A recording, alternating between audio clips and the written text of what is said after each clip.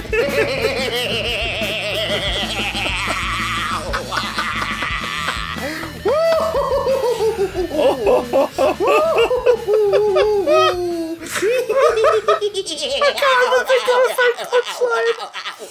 can't think of a fake punchline. We're recording this over webcam because it's locked down and Matt just filleted the air and I can't think of a punchline. That was too funny. You can't come back from that. But it was only funny. It was only funny to me, and that makes me feel special.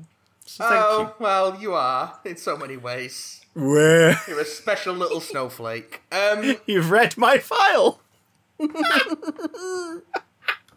Christopher. Oh, Matthew, Christopher. 4 years.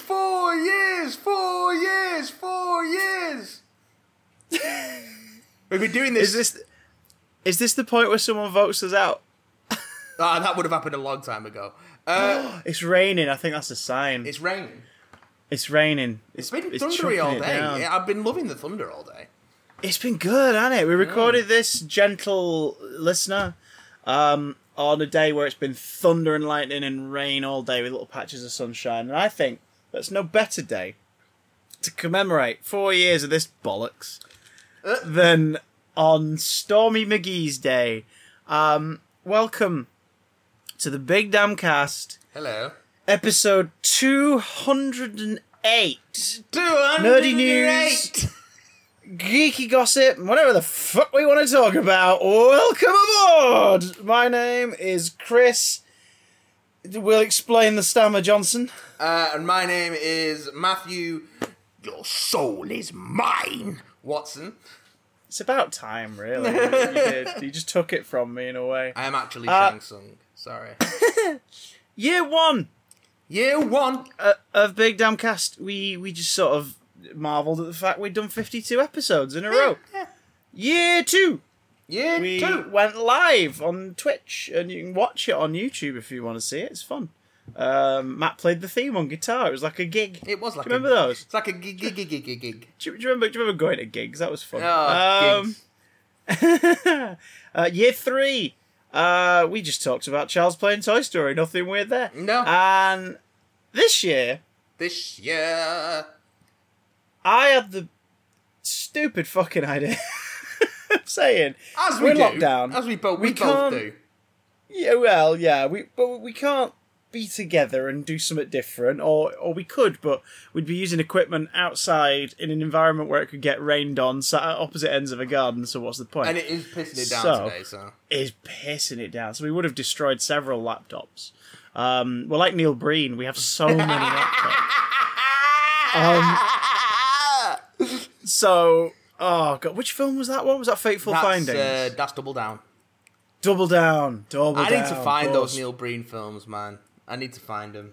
Whatever you do, don't buy his latest one, which is his film-making documentary. Oh yeah, about I saw a little films. bit of that on the. I didn't watch the whole best of the worst, but I saw a little bit of it, and he's like, 5 theatrically produced professional feature films.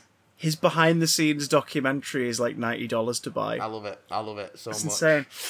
But we can't be together, so I was like, well, let's do some irony, Chris. Yeah, just a hint of it. Just a little smidgen. Yeah. I was like, since we can't be together, let's do something that we like to do together that we can't right now, which is get a bit fucked. How long have you been drinking before we hit record?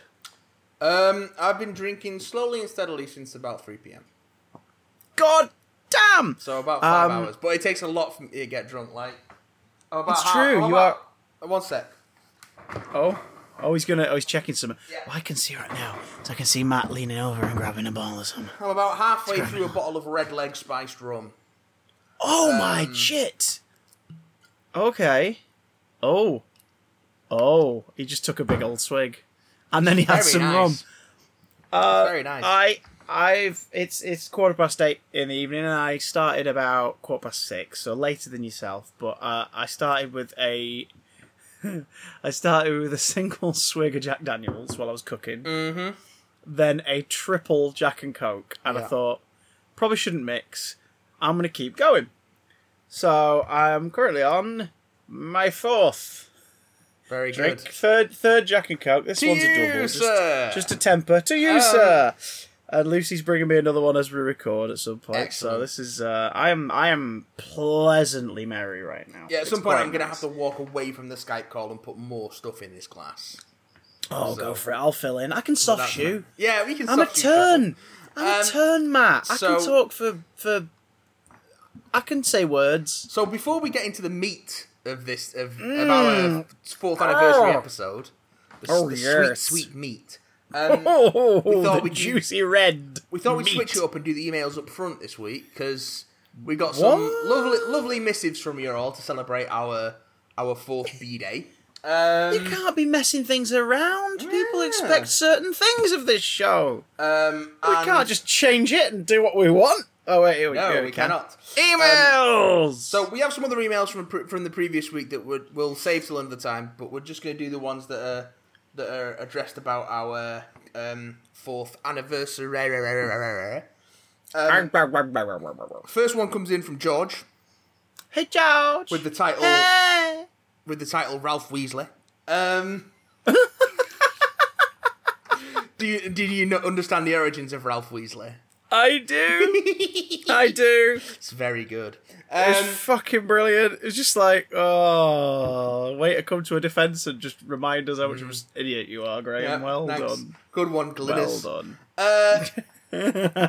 George says, greetings, big damn lads. Apologies for the gaps in communication, but I just wanted to wish Don't worry you. about it. I just wanted to Don't wish worry you about both it. a happy Firth and happy Firth. Oh. Happy Good 4th start. anniversary of the podcast. Good start. Time truly does fly when you're having fun. I think it's safe to say that you guys have done amazing to keep going, especially during these difficult times. And it's just about kept us all sane. Well, as long as it's kept you sane, because it hasn't fucking worked for me. But thank you. Some questions for you. Do you think that recent comments made by Rowling will/should have an impact on Fantastic Beasts moving forward? I'll zoom through the questions, then we'll go through them. What is your favourite episode of Inside Number 9? With 2 more series commissioned, pitch me an episode that you would be the guest star in. As always, keep safe, don't go to Primark, and keep on making Big Damn Cast. Thank you for 4 years, and here's to many more! Goodbye, my dears. George. Alright, so first off, what do we think should happen with Fantastic Beasts? It's going to go ahead because Warner Brothers desperately need a franchise, and then they don't have a solid, continuous one right now. Like DC's up in the air, no one knows exactly what's happening with it. Blah blah blah blah blah blah blah.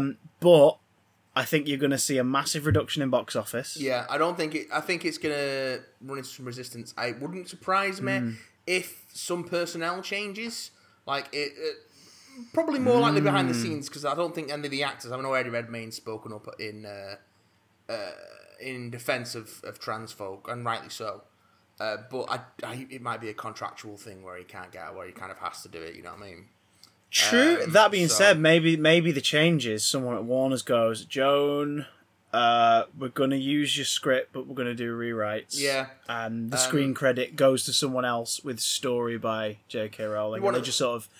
Either Warner Brothers are going to see a bunch of stars buy out of their contracts and not want to be involved in it, or they're going to kind of minimise her input to a point, so they can make a point of saying, like, it's our film, you know. J.K. Rowling started the series, but it's our film. We made it. Like, fucking Chris Terrio or some other talentless shit. Yeah, they'll get Chris has written Terrio it. to rewrite it. That's what they do with everything. I guess so. What did they do? It's Chris Terrio or David S. Goyer. Imagine David Goyer writing Fantastic Beasts. Do you remember when he just wrote good scripts and then he started opening his mouth and all of his scripts became terrible immediately after? Are any of his good scripts solely credited to him? Batman Begins. I think that's just him. Does that have any knowledge? Blade. The first Blade is him. It's just him. Yeah. Okay, Because he wrote and directed the third, didn't he? And that says a lot. Yeah, well, yeah. The third one is bad. And all the good lines from it are improvised by Ryan Reynolds. Yeah. So- Blade came up on Twitter the other day. A couple of Twitter people I follow pointed out that how Blade was kind of had a brilliant little moment in it where Blade goes off at the police because they burst into the hospital instead of shooting at the burned, blood-covered person biting people's screeching necks. thing with giant teeth. Yeah, They shoot a blade. Commentary. And he has that wonderful moment where he's like, "Motherfucker, you out of your damn mind!" And the first blade is almost perfect. The second blade is almost perfect. And the third blade is garbage. And that's my thoughts on the Blade trilogy. Yeah, I think they'll downplay Rowling's role. Yeah, and I'd like them to not do it, but they will do it. But that's because... Wonderful channel I watch called Council of Geeks. The main host of that channel, they have a huge affinity for Harry Potter, and they made 2 videos this week. One about how to sort of distance the work from the author, like the death of the author thing. Oh yeah, and how they do it, and how it's totally fine for you as an individual to make the distinction to enjoy the art, but you still have to acknowledge when other people are in the conversation. Listen, that not everyone will be able to do that. Yeah, I read a lot of Lovecraft. That dude was super fucking racist. And I've got the H.P. Lovecraft Historical Society audiobook, which is all of them basically. Those audiobooks. Got that on Audible, and listening to The Shadow. Not sponsored, but you know. Again, and The Shadow over Innsmouth is super fucking racist, man. Like it is constantly like the narrator going, "Oh yeah, well, I just don't trust these people because they look weird because they've obviously bred with like black people." But obviously, he doesn't say black people; he says other things. And it's like, God damn it, Lovecraft. So it's when I'm experiencing Lovecraft, I'm like, oh yeah, I'm here for the sort of cosmic horror and existential terror that is created by these. But then you come across the just over because he was racist. He was not just racist by the standards of the time.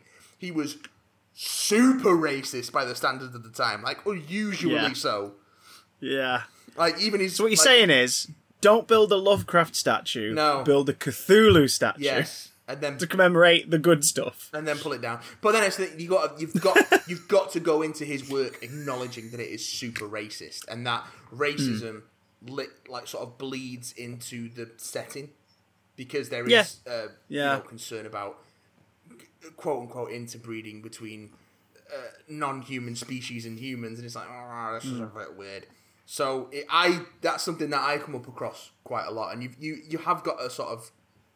Sarah Zed did a good video on J.K. Rowling almost immediately in response to the. I've not watched it yet. It's in my watch later queue. Good, but I always like her video essays. And it's just very much like it's kind of not helpful to do the whole Hatsune Miku wrote Harry Potter thing because.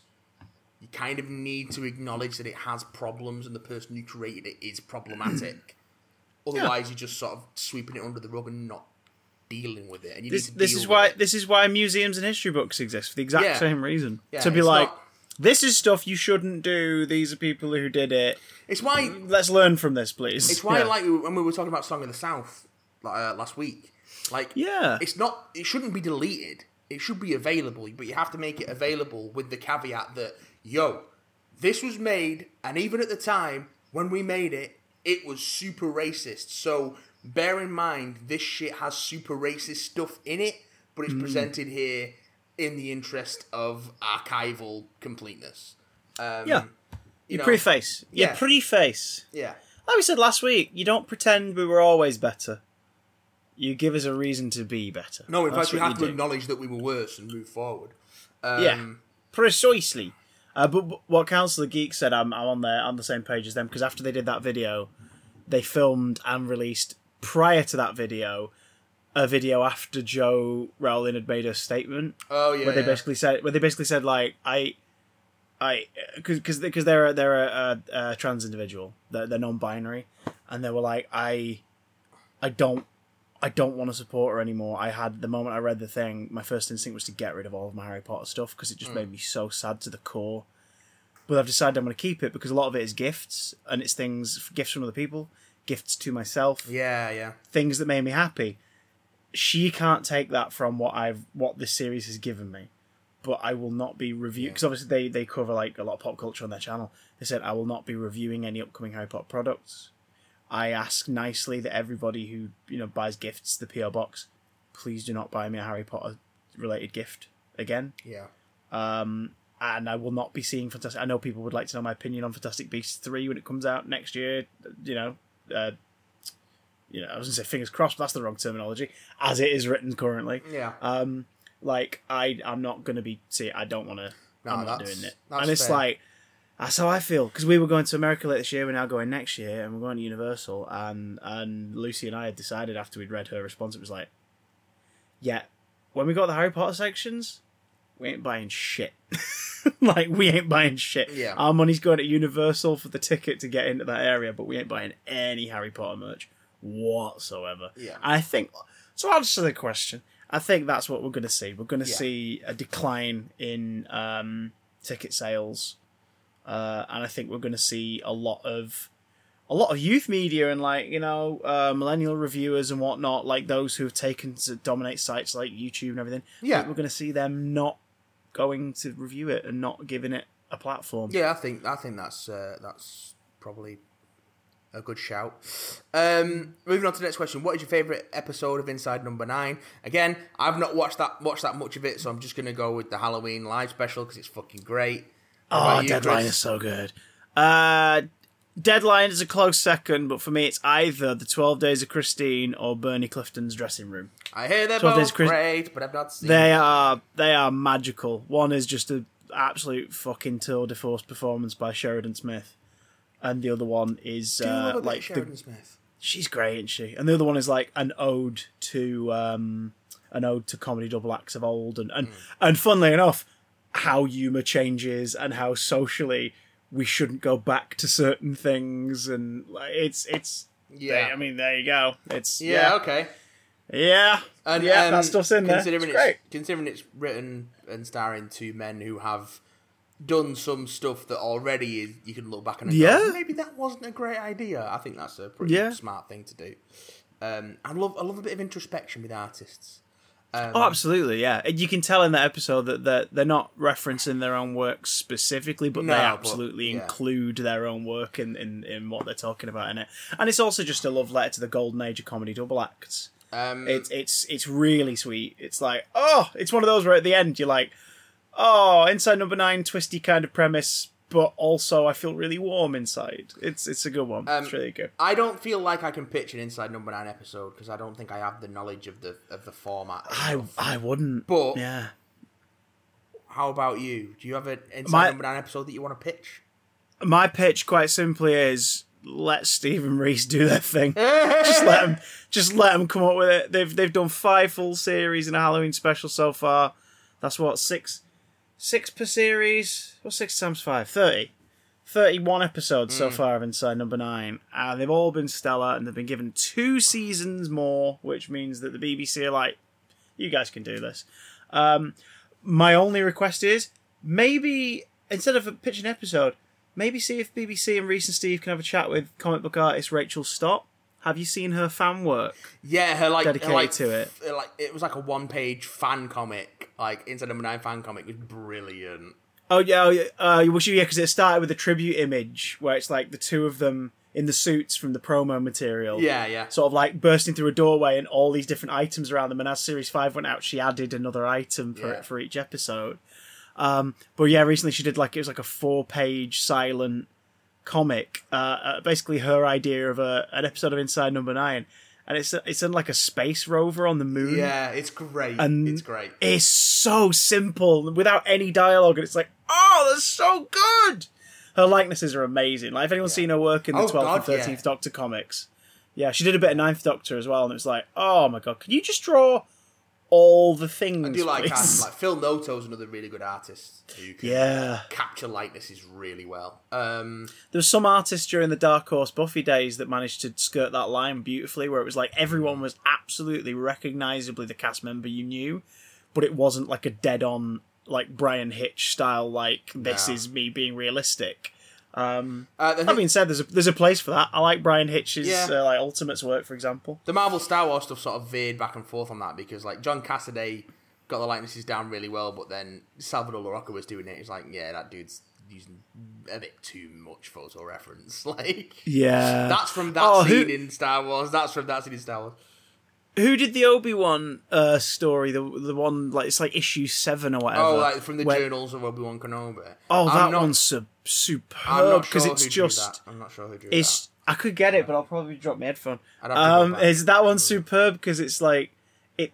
Obi-Wan looks halfway between McGregor and Guinness. Yeah, it's brilliant, flawless to the point where Hot Toys Sideshow Collectibles made a toy of it, and it's insanely beautiful. It's like really good. I believe that Ewan McGregor becomes Alec Guinness now. So good. Hello there, he says. If you pull a string on his back. That's so good. I love it. Did you see that flash of lightning? Yeah, I can hear the rumbling of thunder. Becoming my way. Thunder. Yeah, there it is. There it is. Oh my god, how weird is that? Like, you just heard it, and then like 10 seconds later, I'm hearing it. Oh, it's so weird. I'm hearing it now. Oh, there it is. There it be. There it be. This one comes in from James. Oh, James, what are you doing, James? James, quick, grab the bucket. The boat's filling up, James. He says, Chris, Matt, you're here. Hello Hi. there. Hello well, there. you're not here. I am there through the form of an email. If this has reached you in time, this should be your 4th anniversary. We've had some good times, haven't we? From Megs on Legs to whatever Venom was. To celebrate this momentous occasion, I will ask you 3 questions. So 3 questions for our 4th anniversary. I woke up this morning to the news that Cineworld plans to reopen its doors on July 10th. Is this too soon? Question 2, Benson or Benson? Question 3, how many Nymons have you seen today? So, question 1, July 10th, is it too early? I think it is too early, but only because the government has spectacularly fucked up the lockdown and its containment. So, now, if you want to open them up for New Zealand and just let them get a sneak preview of every film, let them have it. Yeah, like, I think July 10th is too early to open cinemas. It wouldn't be too soon if this whole thing had been handled properly by our fucking feckless and corrupt government. But it hasn't been handled properly by our fucking feckless and corrupt government, run by a blonde buffoon who idolizes the world's most ridiculous clown who just so happens to be the president of the United States. I love how you called him a buffoon. It was like a combination of a buff-headed gentleman and a buffoon. It was beautiful. He's like it was good. He's like a racist mop. He is. He's a racist mop. He's like a... But like a crusty mop that was used once and then put in the garden and then someone put it in a cupboard after a couple of weeks and they forgot about it and it's all crusty and spiky. Yeah. Awful. Yeah, I think it is too soon. I honestly... But I want things to go back to normal, but it's just not safe yet. And I'm really torn about... I'm really torn about shops opening again. But I'm also trying to get a job, so I'm kind of glad they're opening again. But then it's hard because you don't want to go out there and contribute. Like I always wear a mask when I go out now. Like it's just not.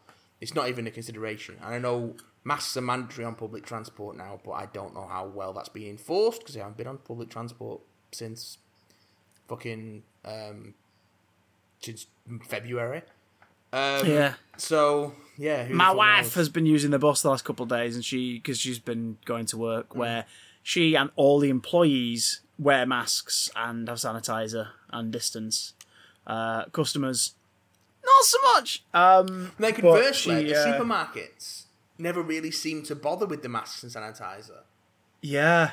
So I don't. But or the sanitizer's just like on a table with some paper towels next to it. You're like, what's this? What is... Everyone's been touching this bottle. What is this? The weird thing about the supermarkets is almost if the staff don't exist. Yeah. Like, they don't distance. They don't... The only PPE I saw any of them wearing was when it first went out in the Asda near us. The folks at the scan and go checkout area had the proper shields and gloves and stuff. Yeah. But that was it. Yeah. Like, no one else seems to be... And they got the shields up at the counters. But the staff who were going around stocking up shelves, none of them were wearing masks and gloves. And I'm wondering if that's a failure on the individual's part or a failure on the company's part. I'm probably going to put it towards the company because if I know companies as well as I do, and let's be honest, we've worked for enough companies between us to know them as well as we do, they'll have wanted to save money. so they wouldn't have given people gloves and masks. And yeah, so and I can't imagine that Cineworld is going to be in any better position. Like this shit's not going to be over until July 10th. The second wave's going to be ramping up by July 10th. So yeah, it's too soon for cinemas, but that's fine because do you know what it means, guys? It just means you've got months to revisit stuff you've seen and love, or watch stuff you've never seen on all these bloody home media services we're all paying for, and we don't spend enough time actually looking for things, new things. And it also means when the cinemas do reopen later in the year, touch wood, we're going to have a boatload of stuff coming out in succession. Much stuff. It's going to be great.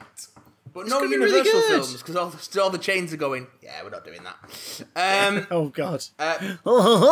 Chris, Benton or Benson? I don't think Benson gets enough credit, or even credited. For anyone who's wondering what the hell we're on about, continue to do that. Benton's my boy. And how many Nymans have you seen today? 1, 3. There we are. I've still not seen the Hordes of Nyman. I need context for that. Okay, and finally, this one comes in from the mysterious Dan and both his knees. Says Dan, the need man. He says, "Happy Existence He's got Day. a need. Happy Existence Day. Greetings, my big damn boys. Who's this emerging through the darkened mist? Alas, it is I, constant loyal listener but very infrequent emailer, Dan. You may remember the time you were fascinated by my knees, or that time you called me a rusty apologist. Personally, my highlight was having my email with the headline topic of an episode, Ideal Marvel What If. Anyways, enough about me. I love that thumbnail, it's creepy. Enough about me. I just wanted to say thank you once again for consistently giving me something to look forward to each week and providing a wealth of auditory goodness for my many long bus trips. I may not email often as I'm a busy chap and always miss the email deadlines, but I'm always listening. Always! My favourite eps include your Monster Mashup and both your top 10 Doctor Who's, which are particularly good for those previously mentioned bus journeys. Finally, some quick questions. I've been watching Buffy recently for the first time at long last. And without spoilers, can you give me your thoughts on the overall arc of the series? E.g., start good, get better, start good, get better, get worse. Have you played Fallen Order? And if so, what are your thoughts? It's actually pretty good. Put your reluctant hats on. You've been put in charge of Doctor Who's 60th anniversary celebrations. What do? One multi-Doctor special, a special series with the docudrama a la Adventure Space and Time. Enough from me in this mammoth email. Eat, drink, and be as merry as you can in this inferno timeline we now live in. Goodbye, my dears. The mysterious Dan on both his knees and a single kiss. So, Buffy. The overall arc of Buffy, I think it starts off pretty strong. It peaks around... I think it peaks in season 5. And then season 6 and 7 are strong. I think it ends really strong. I really like the finale. I think it's mostly pretty consistently good. Like, there's no period in Buffy where I'm like, that's garbage. Yeah, it never goes below good telly. It ebbs and flows between like, yes, it's always fluctuating between a 5 out of 10 and a 9 out of 10. Yeah. And then every now and again you get a The Body or a Hush where it's like, well, that's a solid 10. Well, Keeks is rewatching Angel at the moment, and she's just coming to the end.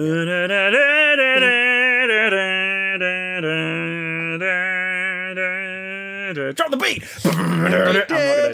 She's just finished season 2, so she's just done the whole alternate dimension arc with the Gruselag and Princess Cordelia and all that fucking great stuff. Chris McCarthy's having a whale of a time. Yeah, I like the first season of that show, but when in the second season when Lorne comes in and Lorne takes it up a notch. Great. Yeah, I fucking love that guy, and the actor who passed him away, who played him, passed away in a few years back. So yeah, it wasn't too long after it actually. I don't think. So that's a shame. And Andy Hammett, I want to say. Andy's coming to mind. I'm a bigger Buffy fan than I'm an Angel fan, but I did watch out all of Angel. Yeah, but that character's fucking great. And I must con shop with the Gruselag. So Have Welcome aboard, Matt. You've played Fallen Order. I haven't played Fallen Order, but I've seen Keeks play a lot of Fallen Order. What did you think of Fallen Order? Ooh, I've not finished it because I stopped enjoying it. I think it's very glitchy. Keeks really liked it, and I think you just got unlucky on that because I don't think she's had many glitches. Yeah, I think the main thing that lost me was two things. One, I've never Dark Souls'd, and it is the most Dark Soulsy, not Dark Souls it can be. Obviously not as tough. It's very, as someone who's only really played Demon Souls and Bloodborne, and even then not very much of them because I'm fucking terrible at those games. It doesn't seem too Dark Soulsy. I mean, no, but Keeks got through it, and she's not really a fan of that kind of game design. So, it's action adventure and hack and slash is sort of my bag, and I'm not great at my like riposting and sword fighting as a mechanic. It's not something I gel with as well as I do say your Arkhams or your Spider-Man 2018 stuff where it's like fast-paced action switching between. Keep talking. I'm just going to top up my drink. That's right. Where it's like sporadic planning and that kind of thing. All right, while he's gone, everybody, please send help. He's keeping me in a basement. He's keeping me locked up in a dirty, dirty basement. The basement's directly beneath his chair. He makes me clean his feet with my tongue. I hope you know that. He's going to kill me now. Listen, it puts the lotion on its skin or else it gets the hose again. Puts the lotion on your feet or else it gets a naughty treat. Who the fuck do you think I am? Jeffrey Epstein?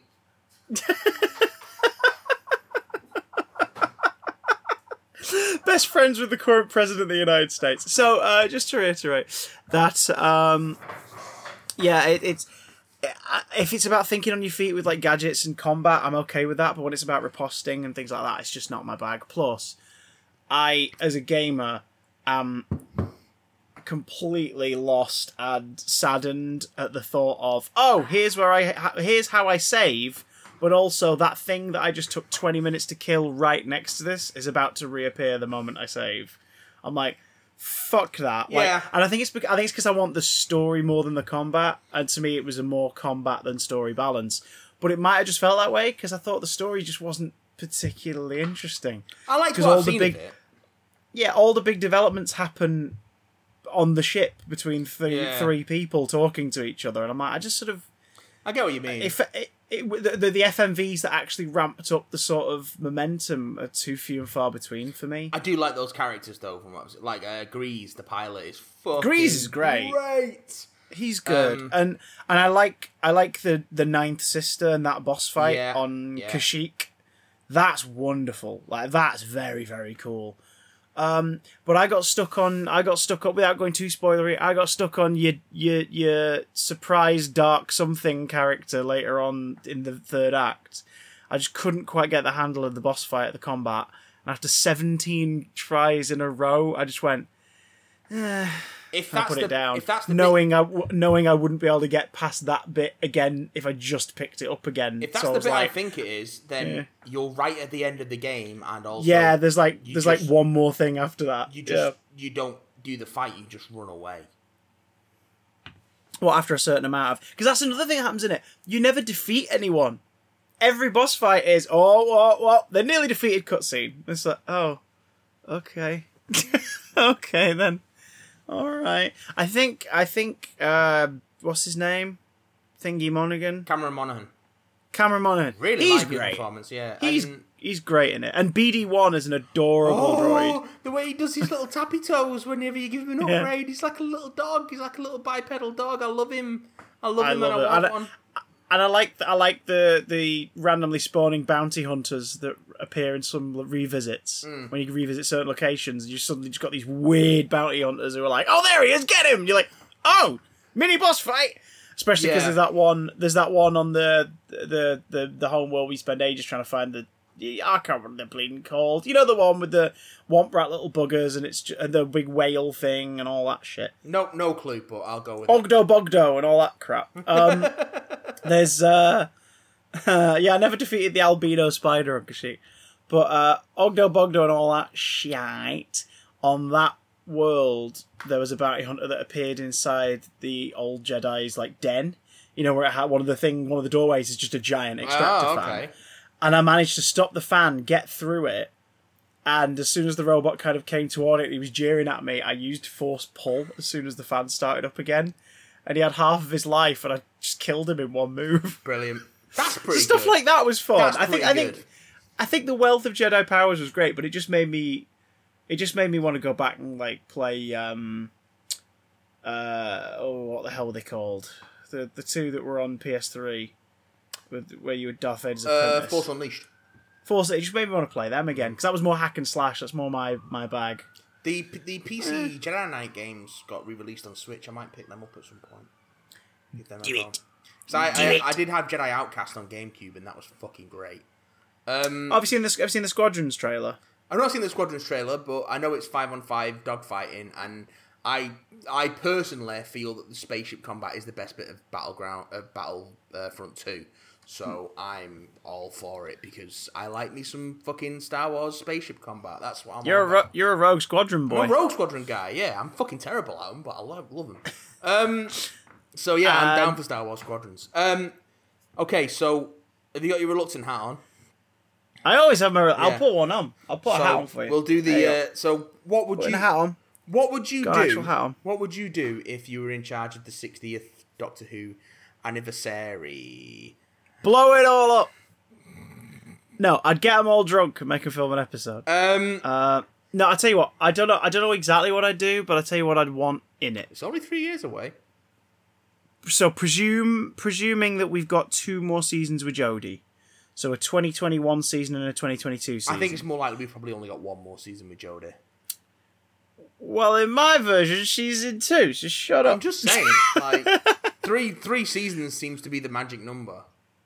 True, but also production's delayed like crazy now, so it's likely that we won't get a new full season till like 2022. And if Joe Martin isn't the next Doctor, there will be riots. Well, this is what I'd do. I would have it be, yes, I'd go tradition, and I'd have it be a multi-Doctor story. Oh, but yeah, the only other Doctor I'd have in it is Paul. I'd tell a story with the 8th and the 13th. Maybe simultaneous timelines that eventually ends with their story crossing at the end of it, so we get like one lovely scene with the 2 of them, like extended scene with them interacting proper. But I would also make it Jodie's last story. Yeah. And I would cement the future of the programme.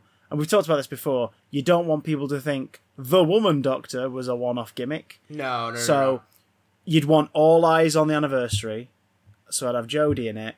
And in the last scene of it, Jodie would regenerate into Joe Martin. And that's how the 60th would end. And you'd be like, wait, what? Because it would absolutely be a hook for you to stick around. It's like, wait, how is that Doctor the next? What? And you'd have to obviously stick around a thingy. Plus you're solidifying the fact that a female Doctor wasn't a one-off gimmick. And all eyes would be on the programme. And what better a monumental occasion to be like, it's the 60th, guess what, mother lumpers? Guess like, what, black melon and female farmers? Doctor. So, guess what, you bags of offal? Thank you so much.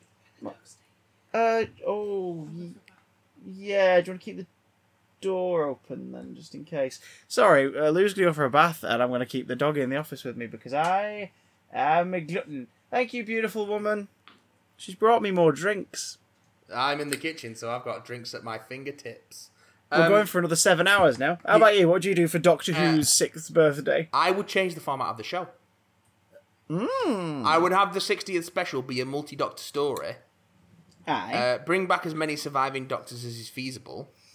But also introduce a bunch of new Doctors. And then going forward, have the format of the show be an anthology. So that every week is a different Doctor, and then going forward you can have intertwining storylines with different Doctors dealing with the same planet or society over different episodes. Oh!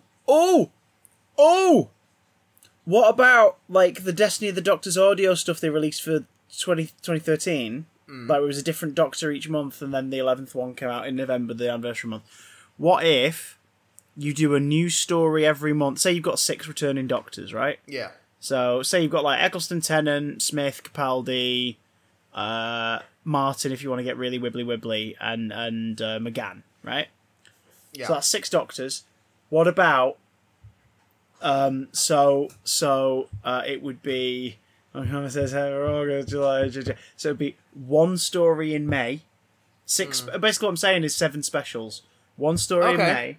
1 story in June, July, August, September, October. And then November is where the stories converge and they all cross over. Ooh, So nice. you build anticipation over half a year that in the last one they all go and get together. Yeah. And everyone gets a spotlight. That's what I do though, is I change the format of the series to be like 10 episodes and 3 different Doctors. Yeah. So you get those Doctors doing different, and you could even in the same episode you could have it with multiple storylines. It might be tricky with the 45-minute format, so you might not want to do that, but you could Experiment. have parallel storylines with 2 different Doctors in 2 different periods, or even have it where 2 Doctors land in the same period and actively avoid each other. So you have a Back to the Future 2 style thing where you've got where you have one episode told from one Doctor's perspective and the other episode told from the other Doctor's perspective, and then you have that crossover bit. So you have that. You save a bit of money on sets, and you basically shoot the 2 episodes concurrently. So you got 2 episodes out of one production cycle, and that kind of thing. That's what I do, because I think if you're going to introduce the idea that there's basically infinite Doctors, which I think is great, like because it just gives the show so much more scope and potential, then you might as well fucking play with it. You know what I mean? That's a good point. You make a good point, sir. You're hired. And also, it means you can get more actors for less intensive production cycles, so they'll stay on the show longer, potentially. True. A reverse Troughton. Yeah. We're going to give you 7 weeks off. What?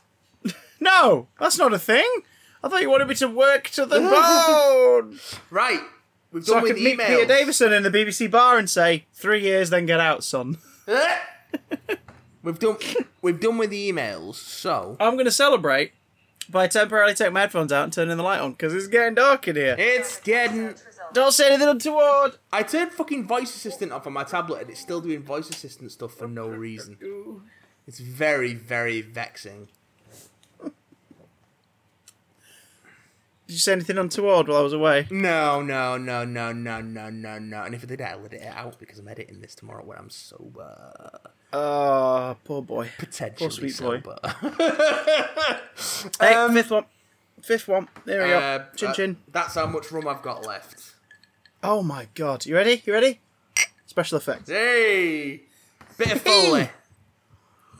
Let me get those. Let me get that trotted on. Fuck off, voice assistant. What are you doing?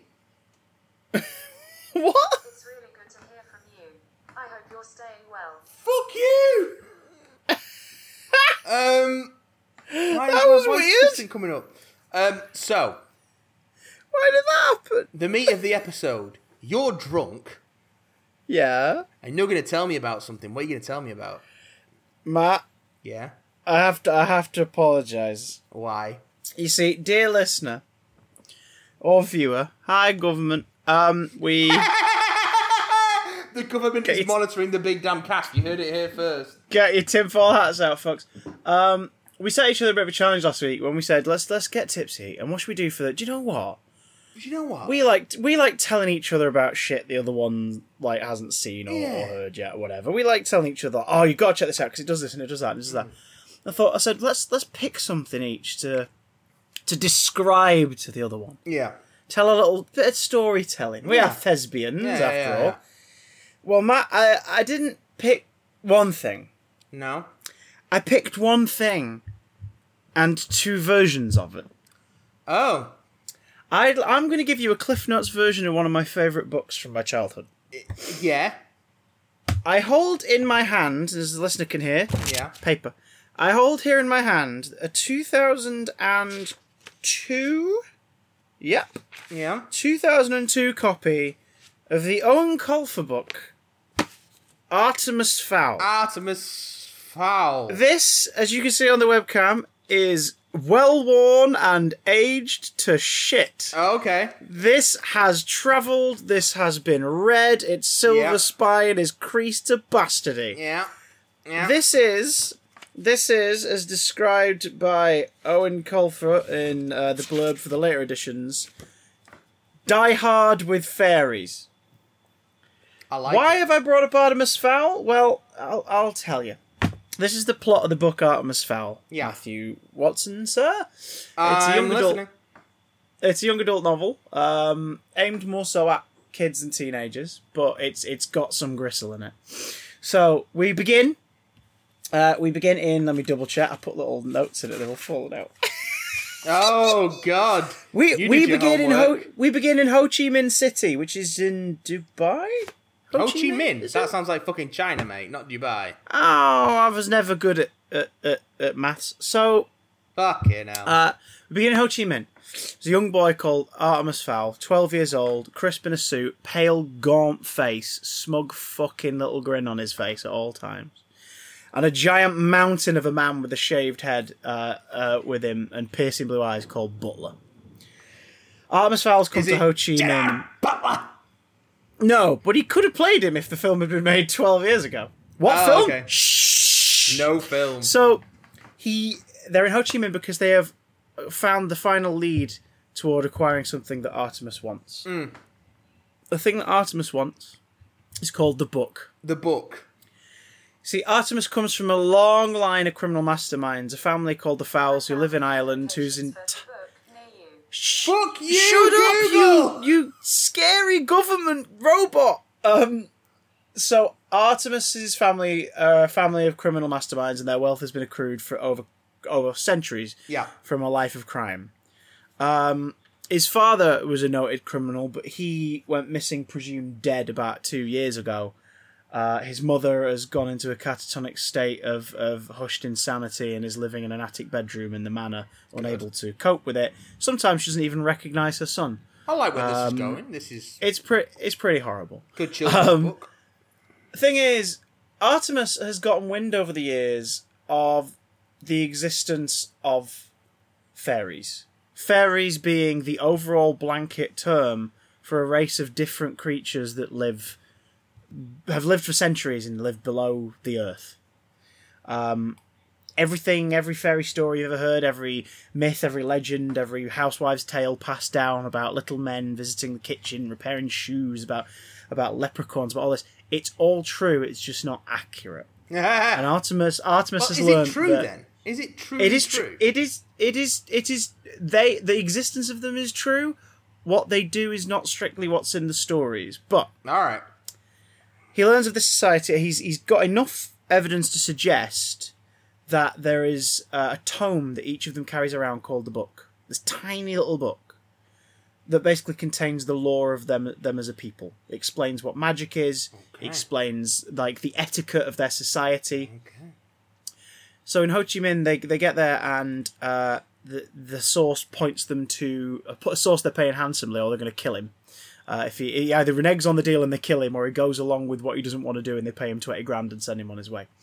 They arrive to this elderly woman who's got a scabby little green scaly hand, and they feed her rice wine. No, feed her whiskey because she'll only talk for whiskey. And then he explains, actually, you've just drank holy water. And if you are what I think you are, you're going to burn up and die in the next 2 minutes. Over here in this vial is the cure. No. You can have it. You can have it right now, but you have to give me your book. And the woman's like, piss off! And he's like, okay, but you're going to die. And she starts to burn up and bubble from the inside. So she swears, like, she makes him swear to give it back, and he says, I need it for 30 minutes, that's all. So he gives her the thing. She gives him the book. It's a tiny little thing. Him and his butler, called Butler, take a shitload of high-res photos of it, immediately send it to the server back in Ireland so that this copy's, like, backed up and everything. It's not just on the camera they're using. Yeah. And then he's like, right, bye. And Butler's like, we should probably kill her. You know, gently pulling out the often mentioned in this kid's book Sig Sauer that he keeps in a holster under his shoulder. He says we should put a bullet in her head now and kill her. Yeah. And all right. Artemis is like, she's do not that. going to go back to the... Now that her magic's restored, because like her health's going to come back, she ain't gonna fucking go to the fairies and tell them what she's done. The next several months, Artemis spends deciphering the fairy language, finding common parlance, like symbols that match it from languages around the world. His mum thinks he's in school when she is cogent enough to be able to understand that she has a son. Really, he's just in the manor all the time doing this mass research with Butler and Butler's younger sister, Juliet, who are both part of the family called Butler, who train as assassins, bodyguards. Essentially, imagine if Batman was a snarky little shit 12-year-old, Okay. but still a genius, and Alfred came from a long line of Alfreds who were all Batman. Like, that's the dynamic. Artemis is the mastermind, Butler is the muscle. Butler's a sworn to the Fowl family, and this Butler has been looked after Artemis's dad for a bit, and now looks after Artemis. Okay. He gets enough information. Meanwhile, Lieutenant Holly Short, Meanwhile, An the elf. Fortress of Doom. Yeah. One of the fairies, but they're actually elves. The fairies comprise of elves, gnomes, goblins, and dwarves. There are other species, like trolls, but we'll get to them. Are you speciesist? They're all species. No. Elves physically are basically, imagine like human proportioned people, but about the height of a child. Holly Short is described as having dark skin, auburn hair, and a pixie cut. Haha. And looking to be in her late 20s, but the height of a child. Okay. She is 80 years old, quite young for an elf or a fairy, and she's part of the LEP Recon, the Lower Elements Police Recon Unit. The LEP Recon have been around for thousands of years. They used to be a little bit more odd. They eventually changed the uniform of buckles and tall hats when humans started to write about them. They're now in green armour with helmets and mechanical wings. Their job is to keep peace in the fairy world. Is this about the militarization of the police?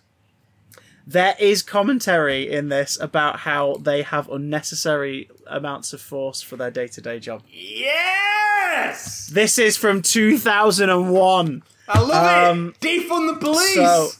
So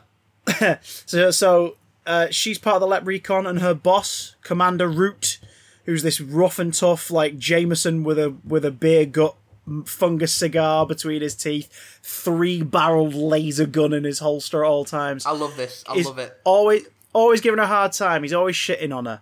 And she finally confronts him about it at the start of this book, and he's like, "Why are you so hard on me? Like, it's because I'm the first girl in the LEP Recon, isn't it? Like, you don't think a girl can do the same as the male fairies." And Root breaks his facade a bit and goes, "No, I'll be honest. I'm hard on you because you're the first girl in the unit. Because if you fuck up like you did on such and such assignment last month, they're never going to let another girl in this unit. It's not going to happen. We need change. We need new perspectives. People already think that we're horrible and that we use too much excessive force." And she's like, "You love killing things." And he's like, "Yes, but that's beside the point." So it's like, oh my god, there's commentary in this as well. But he's like, you need to not fuck up. So we've got word that a troll has buried its way out from the middle of the earth. Trolls are big, mean fuckers with giant tusks, long pointed nails, and really wiry, hairy backs. Their fangs can paralyze you. Their claws can rip skin like just by grazing it. They're horrible, and they're the only kind of feral creature in this society. Occasionally, one manages to end up in an exhaust port to the surface and ends up in the land of mud people, the people who occupy the planet above. This troll's got up there. You're on recon. Dead simple. We're sending you up. Tell us where it is. Monitor its location and call the rest of the team in. So Holly meets with Foley, who's a centaur. Bit of a hippie, bit of a conspiracy nut. Always wears a tinfoil hat, but he's their Q. I do and like Foley, centaurs. He's great. Foley is great, and he's wonderful. And he's like, right, so I'm going to send you up in this thing. It's basically a pod. We use lava from the Earth's core to blast you up to the surface. You'll be in there within like 2 minutes. And I've got you wired up. We've got like iris cams for you. Keep an eye out for this thing. Let us know where it is. And she's like, cool. Thing is, all elves have an element of magic about them. They have certain spells and powers that they can do. But only if they top up the ritual. Every few years, they need to go up to the surface on a full moon and bury an acorn under the ground near an oak tree. Old school fairy shit. Like, they have to do that and it replenishes their magic. It's called the ritual. Holly's not done it in a while, but she can't. She's terrified of telling Root that she hasn't done it in case she gets reprimanded for that too. She goes up to the surface, and this troll immediately starts to attack this wedding in Italy. It zeroes in on this town and starts smashing through the wall. And she's like, I'm going in. They're like, no, wait till we get there. She's like, it's going to kill people. So without her magic and just the basic of weaponry, she manages to distract and put off this troll just enough that they can take it out the moment they arrive. She's of course reprimanded, but Root sees that she was trying to do the right thing, and he's like, why didn't you heal after it attacked you? It's like, you're not burning hot. You're low on magic. Right. After this, you're having a suspension period of 2 weeks. Go and do the ritual, and then come back home. Do the ritual. Yeah, so she's like, oh, while the fairies are going around Men in Black mind wiping everybody at the party and trying to do up the damage as best they can and subdue this horrible creature. So Holly flies, she goes to, there's some obvious spots within Europe, but they're a bit touristy. It's a full moon, all the old school fairies are like going to hang out in these places. So she keeps going, she flies over like Disneyland Paris and is tempted to hang out there. Apparently, according to one paragraph, there are a few recon agents who hide within Disneyland Paris on shift duty in the Snow White ride. Which I thought was quite funny. Yeah. She gets to Ireland. And there's one particular like creek and that there's an oak tree, because there's only so many oak trees that qualify now. And she looks around, she finds an acorn, she's about to do the ritual, and a frickin' trank dart just about misses her. She turns around and she's confronted by this smarmy 12-year-old boy and this fucking mountain of a dude. And before she can fly away, before she can perform the ritual or get away, she gets tranked. Holly wakes up in a concrete room recently built in the basement of Fowl Manor. Everyone's wearing reflective sunglasses, Juliet, Butler and Artemis, because the fairy's most basic form of magic's called the mesmer. They look in your eye and they can temporarily take control of your mind. It's a defense mechanism. Yeah. So they're wearing reflective sunglasses. They're like, look, we know you're out of magic. That's why you went there. She's like, how do you know any of this? And Artemis is like, I've spent the last few months deciphering your entire fucking history, but I'm not going to tell you why. So here's what's going to happen. I know your people have a ransom for this really rare eventuality that, like, someone up above will find out something. They have a supply of gold. I want it. Gold! And they're going to give it to me in exchange for you. She's like, you're fucking despicable. And he's like, yeah, because I'm fucking Artemis Fowl. I'm the title character of this book, and I'm also its villain. Fuck you. Villain protagonist. What? Yeah. So Holly she realises she's in a concrete room, but she realises she's underground, and she starts to, every now and again, just smack the bed, like the cot that they've put in there for her, into the ground. Because she's like, if I do it enough times and do it quickly, I might be able to break the surface and get to just the basic bit of dirt. It's going to be full moon all night. If I bury the acorn, I get my magic back and I get out of here. One catch. Artemis tells her that she's to stay in the house as long as he says so. Fairy rules dictate. She has to listen. Oh. It's called an eye to eye. If a mud person tells you to do something, you got to do it. So, like, show me to your pot of gold, all that shit from the old school fairy stuff. Oh. So they're setting up that Fairy Society's technology, but also there is, like, inbuilt rules and stuff that they can't break away from. This is just how it works. Root finds out that Holly's been taken. He goes to, like, this whaler off the coast of Ireland with her tracer on it and finds a video message from Artemis there giving the coordinates for the house and a bomb that blows up just in time for... He just about escapes from it. So, fairies can only exist in the daylight, in the moonlight. Like, they can only be on Earth during nighttime. So they arrive at the house with a couple of hours till dawn, and to make sure that things are in their favour and give them more negotiating time, they put Fowl Manor under the time field. The time field is a big fucking bubble. Originally, it was created by warlocks hundreds of years ago. The warlocks used to do it.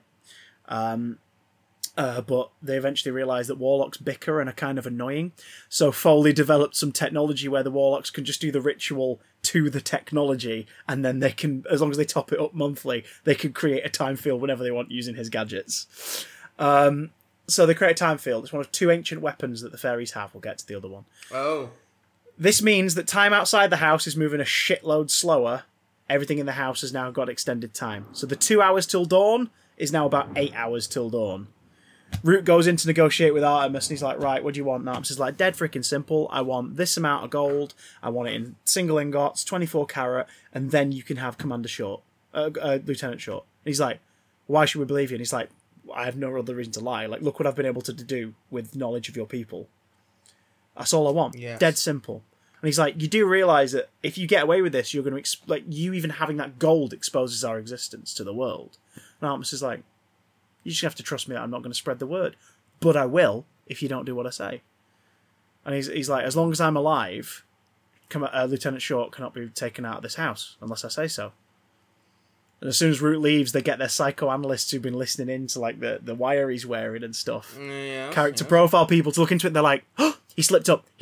Like, why? It's like, yes, Commander Short can't leave the house, but none of you can now enter. He says none of you can enter after this negotiation. But he said, as long as I'm alive. Technically, that's an instruction. He gave us an instruction. And Root's like, right. So we killed the 12-year-old boy. Easy. We kill the 12-year-old boy and we can get our person. We can get our lieutenant out of there. And we don't have to give him shit. Because the agreement is bond.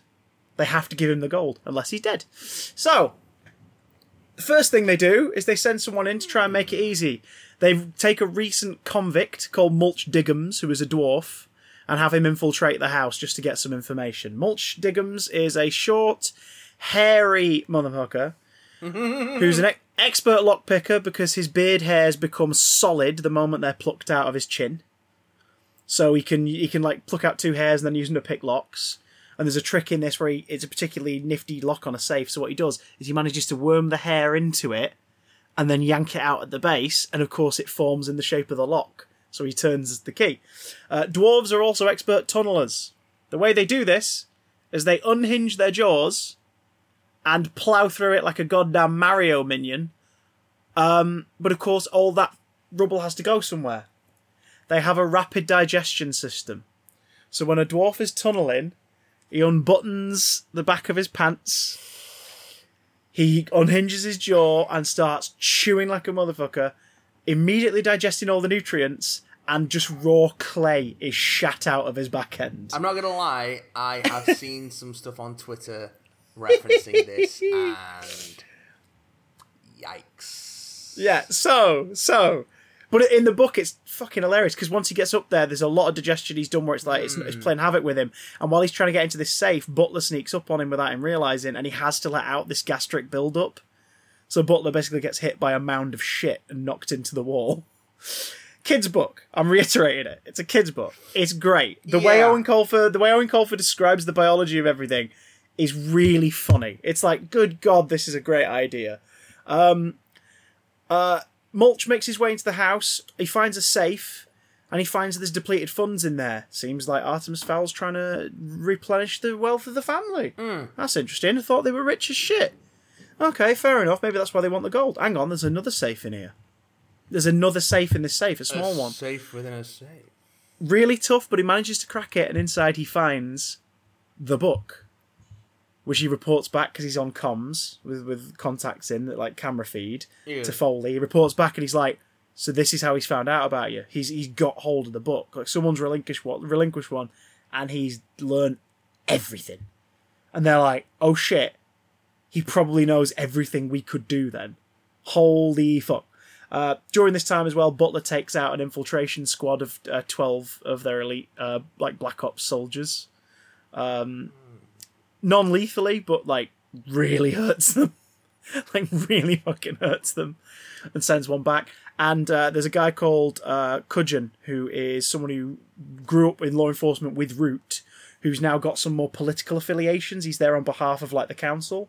And he's like, just get in there and kill the kid. And Root's like, look, it's not as simple as that. He's like, we could kill Lieutenant Short if you do that. And he says, she's collateral damage. Like, just deal with it. This is the exposing of our people. If she dies, so be it. Root's like, it's not fucking happening. All right. Root's an arsehole, but he's an arsehole with a heart of gold. He's like, it's not fucking happening. We're going to make it work.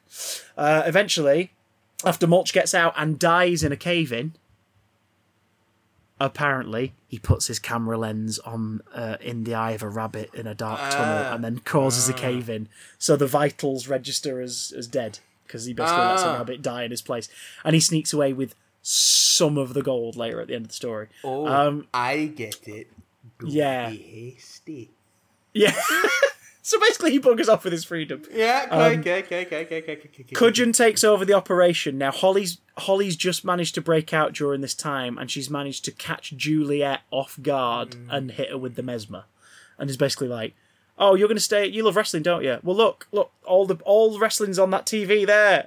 Is it? Yeah, just watch it. I'm just going to go upstairs. I'll come back soon, don't worry. And she's like, okay, cool. And Juliet sits there staring at a blank wall thinking she's watching WWF.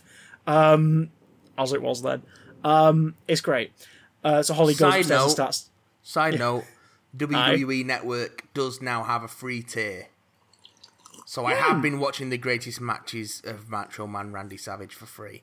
But just be aware that if you're doing it with the WWE, Vince McMahon is a fucking piece of shit who he is. Deals with the Saudis who regularly violate human rights treaties. But there we go. You just got to know that going in. Okay, next. Vince McMahon's like the Artemis Fowl of Vince McMahon's. He's a fucking piece of shit, that guy. And so yeah, like Holly's slowly getting all of her gear together and figuring out what's going on. By this point, she's become aware that there's a woman in the attic who Artemis is like trying to keep a secret from her. Like keep secret from her, knowing that she exists. So Angeline Fowl is now known to Holly. Kudgeon takes hold of the operation, takes it off of Root, and decides we just need to kill them. And even if Short dies, she dies. So he has the squad bring in the recently imprisoned Troll, which is pissed off and, like suffering from injuries, and they unleash it on the house. Butler manages to shield the mesmered Juliet behind a tapestry, and trying to defend her, the Troll stabs him up, guts him, and throws him into a wall so hard that his neck breaks and his head twists all the way around and he dies. Or nearly dies. Clinging to life, Holly manages to get into the lobby just in time as the Troll's slowly advancing on Juliet, naturally confused as to why she's just sat there talking about wrestling and thinking this is hilarious and not running away from it. She manages to get over to Butler, and she uses all the magic she now has in her system because she's managed to bury the acorn to heal him. Butler's healed, sees his baby sister in danger, grabs a suit of armour, whacks some pieces of it on, and uses a mace and then just his fists to beat the piss out of a troll. In the best penultimate chapter of a kid's book I have ever read. Oh god, Chris, they should make this into a film. We'll get there. So he pulls the... He's got his Sig Sauer. Troll's skulls are quite thick, you see, so 10 shots right between its eyes don't kill it, but it disorients it enough that he starts smacking its feet with the mace. And then once he slices open its Achilles tendons, he just pummels it with gauntlets until it's bleeding. Eventually Holly chips in and he's like, right, stop. Like, it's defeated. Leave it alone. Stop. And Butler's like... Right, you healed me.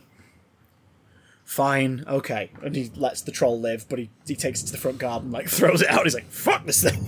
Okay, off it goes. Okay. So at this point, of course, Foley's been recording this entire thing on hidden cameras as well. And he's like, oh my god. And they talk about how it becomes the most pirated video for the next decade in fairy training facilities. Because people just keep stealing the files and sharing it to each other, going like, holy shit, have you seen this video of the mud person beating a troll? It's like, what a great idea. So Root is like, right, well, the only option we have left is the biobomb. The biobomb's the second most powerful fairy weapon. It does what it says on the tin. It's a bomb that wipes out all living tissue in an area. They could detonate it within foul manner, which would, of course, kill, as far as they know, all the occupants. They're unaware of Angeline, but it would kill Artemis, it would kill Butler, it would kill Juliet, who, I remind you, is just a 17-year-old girl who works for Artemis, and it would kill Holly. Also, Artemis is only 12, so... Artemis is only 12, yeah, but I mean, he's the evil villain of the book. Juliet just happens to work for him because it's her family's job. Yeah. She's a cheeky bugger, but she's not a villain. No. And Butler, again, deadly, terrifying, not the villain, is just doing what he's meant to do to protect the 12-year-old fowl. So, Artemis has seen to it that his mother is fast asleep. the gold is sent in on like a hover tray, on this hovering thing. They check it for explosives and it's all good. And he's like, right. And he just has this last minute thought and he turns to Holly and he goes, right, I want you to help me. And she's like, well, I'm not going to fucking help you. And he's like, if they let off the biobomb, they're not just going to kill the four of us. And Holly realises what he's on about. Angeline's upstairs. So he has a quiet word with her. He says, how much would it take to buy a wish? Because again, certain old school fairy things do exist. So, a bit of negotiating. Holly is allowed to leave on Artemis's word. And she takes out, with her, half of the gold on the trolley. And they're like, what the fuck? Okay. And she went, I've been allowed to bring this back out. And they're like, right, release the bioweapon. Like, release the biobomb. Kill him. Like, she's out of the house. Kill him. Artemis goes to the kitchen, and he's pre-poured 3 flutes of champagne. He's like, I know I'm only 12, but I'm sure my mother wouldn't mind. We have a cause to celebrate. We have at least, I think it's like we have at least $20 million US dollars worth of gold. Like, this can start up what we need to do to start the operations for the family again. This will be great. Cheers. And Butler's like, this is suspicious. And he's like, yep, drink up. So the 3 of them drink up, and they all fall unconscious immediately to the kitchen floor. The bioweapon is set off, and Holly and the team put on their radiation suits to go in and retrieve the rest of the gold. Because with Artemis dead, the bond is broken. They can get the rest of the gold out, and Holly, if she hadn't already, could leave. As soon as they all set foot over the precipice of the house, everyone but Holly begins to violently vomit and turn out in rashes under their biosuits. They can't enter the house. He's alive. Oh, How the hell's it? Like, there are dead birds and spiders everywhere. The biobomb worked. He's alive. Holly goes down to the basement, and they've stored the gold that they're keeping there. And obviously she can't move it. None of them can move it because he's alive. The agreement stands. It's his. So she's like, right, we just have to cut our losses and go. Like, he pulled it off. He pulled off the heist. And she makes a mental note of, like, the next time, she's like, you know what? I kind of admire the balls on this kid. Like, I hate him, but I admire the balls on him. He's not all bad, as she knows about the wish that he made. But the next time I see him, it's going to be down the barrel of a gun, and the conversation will last about 5 seconds, is basically what she says. It's like, great. And the narration makes hint that this is only the first time he's going to try and do shit to the fairy people. Okay. And play with their... Okay. We then go to the kitchen. Butler wakes up and holds Artemis against the wall and is like, the fuck did you do? Like, you could have killed me and my baby sister.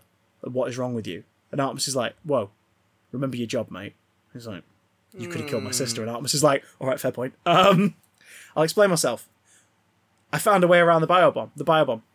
I wasn't bluffing when I said that. But I didn't know if it would work exactly. It was based on a theory.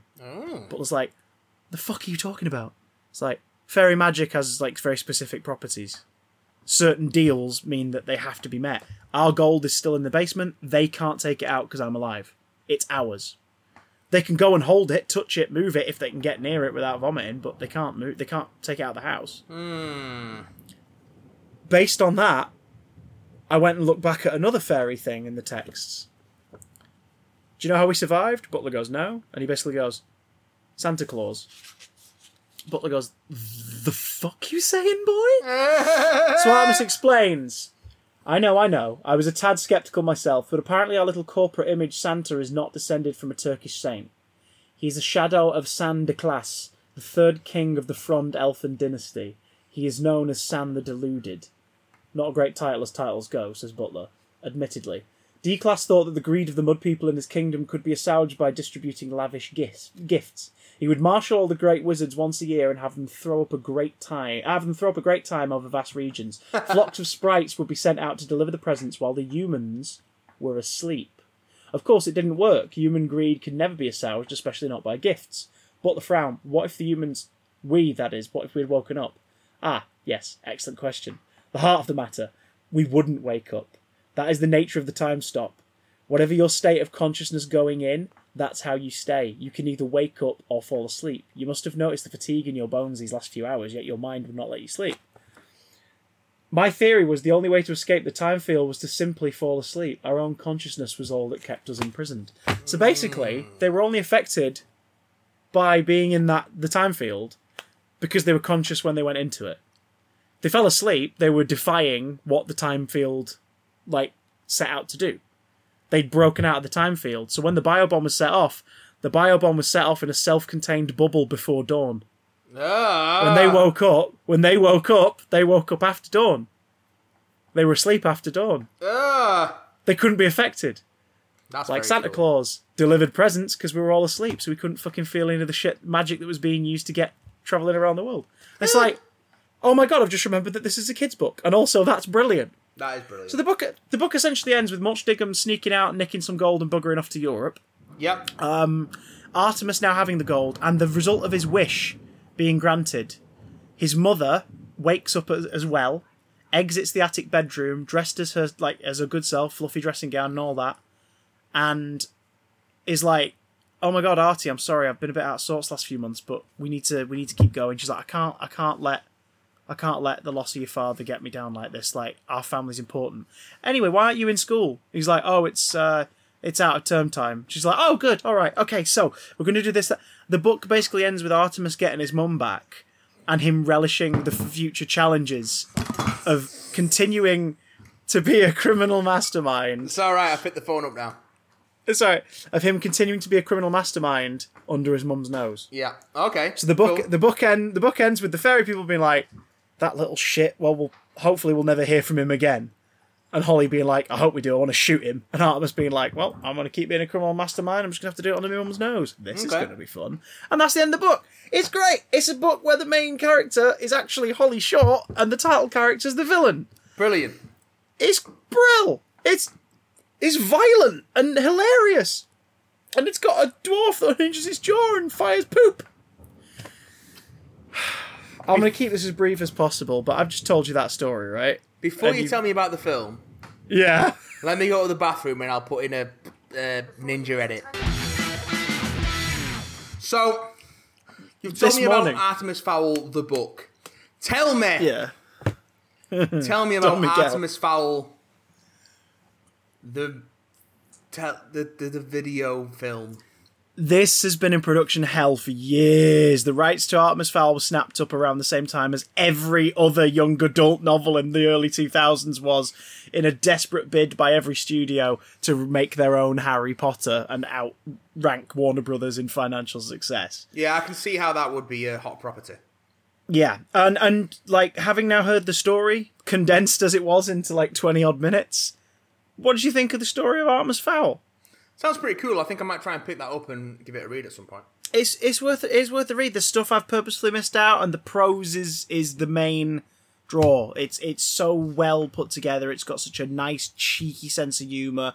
It's effortlessly cool in terms of how it deals with action and tech and weaponry and things like that. It revels in explaining this stuff in a way that makes you go, "Oh, that sounds amazing."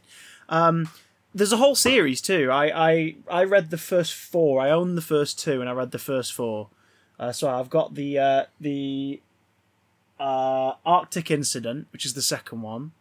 What's the third one? The Eternity Code is the third one, and the Opal Deception is the fourth one. Ooh. I love an Opal Deception.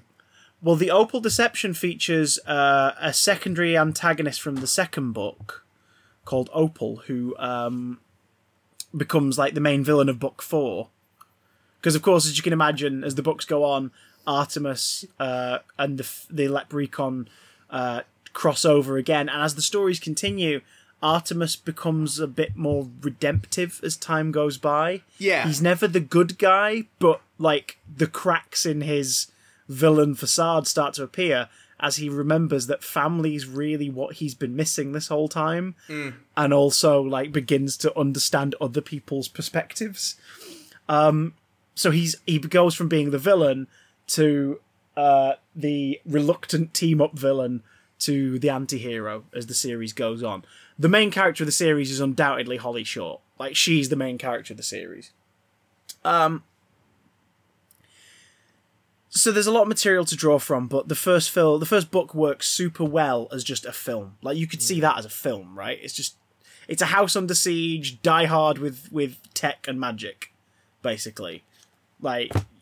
preamble, and then it's all set in the house on this horrible, fateful, eventful night where everything goes to shit. Yeah, that sounds like it's pretty much up my alley. If that had come out when I was a little younger, I think that's the kind of thing I would have read as a kid. But I think I was just a little too old for it when it came out. Oh, yeah. I thought I was a little too old for it, because you know what you're like when you're supposed to be a teenager, like, I'm into real shit, not this kid shit. It's like, this kid's book where a butler shoots a troll between the eyes with a Sig Sauer. Exactly. When did that first book come out? 2001. I've got the paperback from 2002. Yeah, so I would have only been 13. 13, no. Yeah, I'd have been 13. So 13. I'd been at that age where I'm like, I'm into the cool shit now, I'm not reading kid stuff. And then I got into Harry Potter like a year later, so, Yeah, I read it in 2002, so I was 11 when it came out, and it was right up my alley. The film's been in development hell for years, but as recently as a few years ago, and we talked about this in the podcast before, go back and listen to our trailer talk about it for the full details, but Disney got the rights a while back, and the film adaptation was scheduled for last summer. Then last year, the film adaptation was put back for some reason. We finally got a full trailer toward the end of last year. Oh. And then the film was meant to come out early this summer. It was put back at the start of the lockdown, the pandemic. And then Disney just went, fuck it. It's coming to Disney Plus in June. So that's kind of a big get as far as the Disney Plus streaming service goes. Hey, one of our brand new movies in this unusual circumstance is just going to go straight to the service. Do you want to see it? If you've not already signed up, now's the time. Artemis Fowl and these 5 or 6 other things are brand new to the service this month. Come on down. Good sales point. I bet it's an all-time classic as well, Chris. Ha ha ha! Tell me, Don Miguel. Tell me of Artemis Fowl 2020, the Walt Disney motion picture. 2020 to Disney Plus. Brackets 2019. I think I know why it got a delay, and I've got suspicions, but we'll learn in time. This is the single worst young adult novel adaptation I have ever seen. And based on general consensus, it's amongst the likes of Spiderwick Chronicles, Ender's Game. It's in that same wheelhouse of missing the fucking point entirely. Wow. Our movie begins with the police and press swarming outside of Fowl Manor, because apparently Artemis Fowl Sr., who is, in the books, is the name of Artemis's dad. He's Artemis Fowl I, and Artemis is Artemis Fowl II. Artemis Fowl I has returned, and the speculation of the crime that he's been involved in, has he done this, that, and the other, as this hairy, Hagrid-looking motherfucker is arrested and taken away from the house. On an MI6 oil rig, an oil rig that they're obviously using for interrogations and storage or whatever. This man is interrogated in a room alone with a camera facing him and someone talking over the monitors interrogating him. This man is called Mulch Diggums. He's a known criminal with a suspect history of disappearing from investigation quite often. He's played by Josh Gad, and Mulch Diggums begins to tell you the story of, it's not Artemis Fowl the man you're after. It's Artemis Fowl the boy. And thus begins the hour and 36-minute narrated by Mulch Diggums for some reason story of Artemis Fowl. Artemis loves Ireland. He goes surfing. He's a happy boy. But his things are a little bit odd. Since his mother's death, he's been acting out at school. So Angeline's gone. His father, Artemis Fowl Sr., is a noted millionaire who apparently is a big historian and is alleged to be involved in several high-profile crimes around the world, but no one's been able to prove that he's been involved in them. Ever since he was a boy, Artemis Fowl Sr. has taught Artemis about the world of fairies. He's got a fascination with the stories of the little people, of leprechauns and fairy folk, and he quizzes Artemis on it all the time. Artemis has grown up hearing all these stories. One day, Artemis Fowl Sr. goes off on one of his routine missions that he never tells Artie about properly. And Artie's I'm going to call him Artie because it differentiates the two. It's easier to describe. Artie's upset. He's like, take me with you. And he's like, I just want a father. And he's like, look, it's dangerous. The helicopter's preparing for me now. I'll be back soon. Butler will take care of you. Butler, who, by the way, is called Dom. His name is like Domitrovich or something, Butler, as it is in the book, but he doesn't like being called Butler. So throughout the film, no one calls him Butler, everyone calls him Dom. But his name is Butler? Yeah, his name's Butler, but he's called Dom, because don't call him Butler. They never make a thing of this in the film at any point. At no point is there a moment where a character says, so you're the butler, and he's like, the name's Dom. Like, they never do that. It's just in the opening narration about him. Everyone calls him Dom throughout the film. Dom works for Artemis Fowl. He's part of a long line of butlers who've looked after the Fowl household, with his niece, Juliet, who is also 12, like Artemis, and whose main job is pretty much just making sandwiches for people. Oh, so she's a Subway employee. Pretty much. Sandwich Juliet, the only J starting name for Subway that we're going to allow as a Subway representative. So Juliet makes sandwiches, Butler looks after Artemis. There is no Angeline Fowl, and Artemis is worried about his dad. His dad goes missing, and there's a hostage phone call where this ominous voice and this hooded figure who we see holding his dad hostage in this, like... it's like the villain from Big Hero 6. It's like these nanites kind of things are holding him in place. The dad's played by Colin Farrell, by the way, which is part of my theory as to why the story goes in certain directions, but we'll get there. This ominous villain, she says over the thing, it's like, I have your father, you must bring the... And I've forgotten the name of it, but it's because I'm drunk and I can't be arsed looking it up. You must bring... I think it's like the ocule or something like that. It's like Oculus or whatever. It's like the ocule. Ocular. Something to do with eyes. No, yeah. You must bring the ocular to me and you will get to see the return of your father. Your father's kept it from me. And Artemis is like, the fuck? And Butler's like, oh, I hope this day would never come.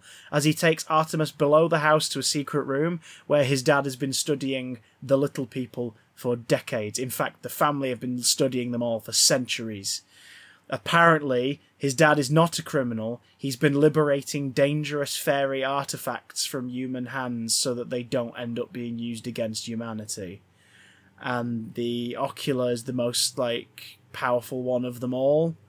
It's a mysterious weapon. That's all we ever fucking learn about it. So... Good. I have to... Artemis, you have to find your dad's journal. They find it. Right, so now it's giving us some information about this. Yeah, great, thanks, voice thing. Your dad's information about it. Meanwhile... Lieutenant Holly Short is having a bit of a Barney. She's been sent on the troll operation by Commander Root, played by Judi Dench. Holly Short is played by a young actor who is quite possibly she's the most interesting actor in the whole film. She's the most compelling performer. She's very good, but she's also a child actor. So she's child proportions because she's a child actor. So I can only imagine that was a budget reason, or they were like, kids will relate to her if she's a kid. She's also white. Holly Short isn't white in the books. Now, that's not too much of a problem. Butler's skin or ethnicity is never described in the books, and in the film he is played by a black gentleman, and he plays the role perfectly well. Of course, that wouldn't matter, like, what ethnicity the actor is. I can't remember play the actor's name, but he was in Game of Thrones, and he's pretty fucking cool. Yeah. He's an immense-looking motherfucker. He's cool. He's really underutilised in this. Oh, shock and awe! Yeah, but it's weird that you take Holly, who would normally be the protagonist, and in a sea of white protagonist cinema, especially notoriously live-action Disney cinema, it's weird that you would cast against a black protagonist by casting a white actor, even if she's the best for the job, but then also minimise the character's role so that she's not the protagonist of the story anymore. It's just an odd series of events. But... that being said, as a performance, she's very good. She does some or other. I can't remember if she does. It's not The Ritual. Oh, that's it. Her father has gone missing as well. Apparently, he was looking to secure the ocular from the evil villain Opal. So they're introducing the Moriarty of the series in story 1, like every fucking adaptation does, because they can't wait. Oh, we got a franchise on our hands, lads. Yeah. So Opal's the hooded figure who we never get to see properly, nor does she ever play an active role in the story, aside from a couple of scenes with Artemis Fowl Sr. But whatevs. So, Opal killed Holly Short's father. So she and Artemis have something in common. Their fathers were taken from them by Opal.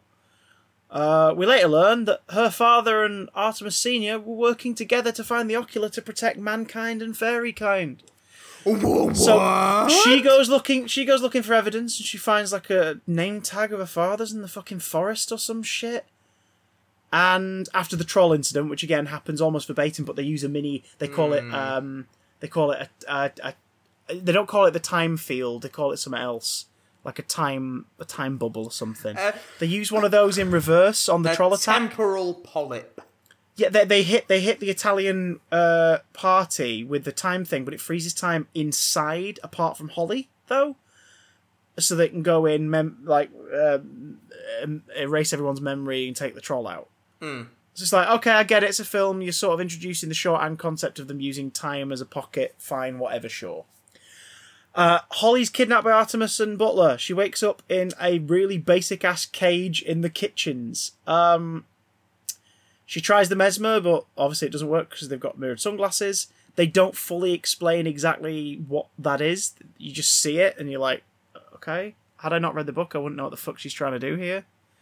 And Artemis is like, it's dead simple. I've got you, and your people know we've got you, and they're going to get here, and they're going to help me find the Ocular. And Holly's like, okay, what? Artemis has spent the entirety of the first some of the second act in jeans and a t-shirt. He's also not particularly sinister. I can't remember the actor's name. This is this kid's first film. Maybe it's the direction, maybe it's the script. This is not a good debut for this actor. And I don't mean like, oh, it's bad being a part of this film as your first film. I mean, he is really not strong in this at all. Boo.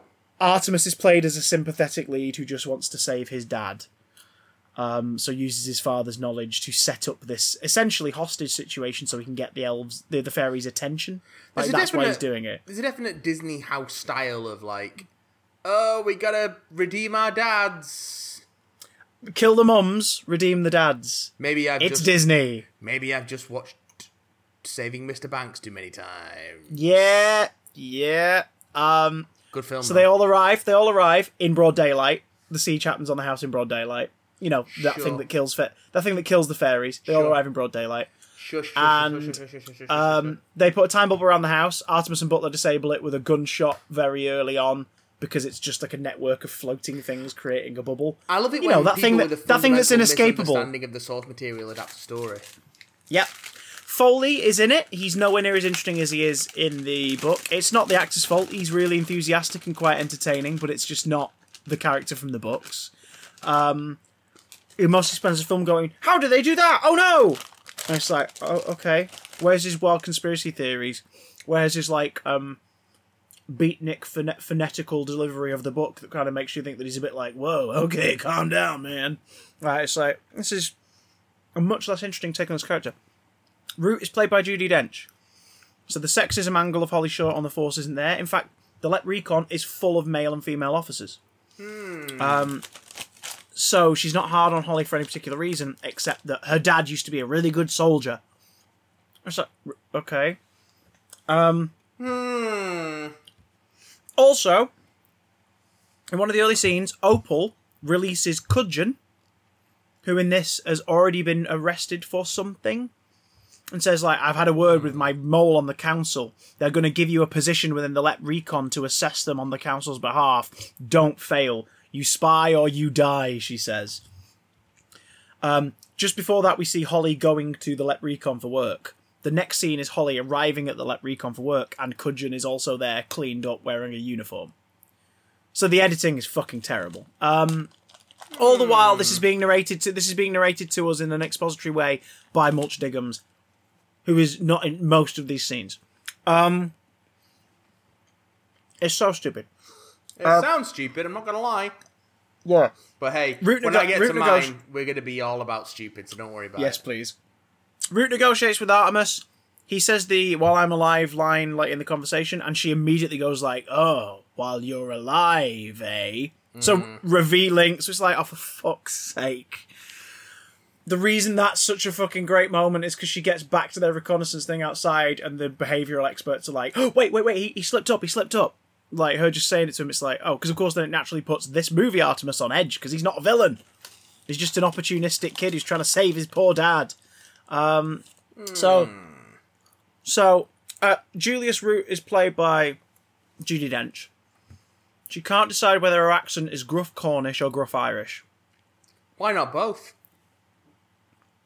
Sure. But it's like, If I was Judi Dench, I'd be both gruff Cornish and gruff Irish. And if the director questioned me on it, I'd say, listen, you fucking frog spawn. I'm Judi motherfucking Dench. If I want to do gruff Cornish, I'll do gruff Cornish. If I want to do gruff Irish, I'll do gruff Irish. I don't care if it's in the same fucking scene. I don't care if my accent changes mid-word from syllable to syllable. I'm Judi motherfucking Dench. Do you know who the director is? Who's the director? Kenneth Branagh. Oh yeah, she's definitely got him under her thumb. Like, yeah, she's like, Kenny, Judy, please shut the fuck up. She's like, Kenny, shut up. I've not seen his entire oeuvre, but this is probably his worst film, hands down, without a doubt. It's I mean, to be fucking fair, to be fair to the man, he did make Thor work. Yeah, he made Thor work really well. The juxtaposition of fantasy and technology in that, done really well. And I'm not going to lie, I do like Murder on the Orient Express. It's stylish. Yeah, and I'm kind of looking forward to It's a stylish looking movie. I think he and his publicist are as well. Fuck me, so I need another swig. Has Kenneth Branagh done anything awful that we should know about? Is there like secret stories of Kenneth Branagh being known to use it or anything like that? Not that we know of. I'm gonna be very upset. That would suck. But it's just, oh God, it's so they send him Mulch Diggums again, like with reduction on his sentence is the promise. And they send him in, and this is where Josh Gad finally unhinges his jaw. He unhinges his jaw, undoes his butt flap, and shits out clay. Matt, they don't focus on the butt flap at all. Oh, but it does happen, right? They don't describe how it works. They just say that dwarves are good tunnelers and thieves. Cool. So you see him unhinge his jaw. It's a really gross effect, but it's kind of meant to be like in the book. It's gross. It's meant to be like, oh, that's weird. Cool. Then there's he immediately starts to tunnel under the beach to go toward the house because the manor in this is on a cliffside, and you just very briefly see a white flap open on the back of his pants. And a mud, like a mud clay kind of explosion. They don't do anything with it. It's a kid's film starring Josh Gad, made for Disney, and they don't make anything of the fact that dwarves fart and shit clay. They don't make anything of it. It's really weird. It's like that is the sort of batshit mental thing that makes this book something kids remember.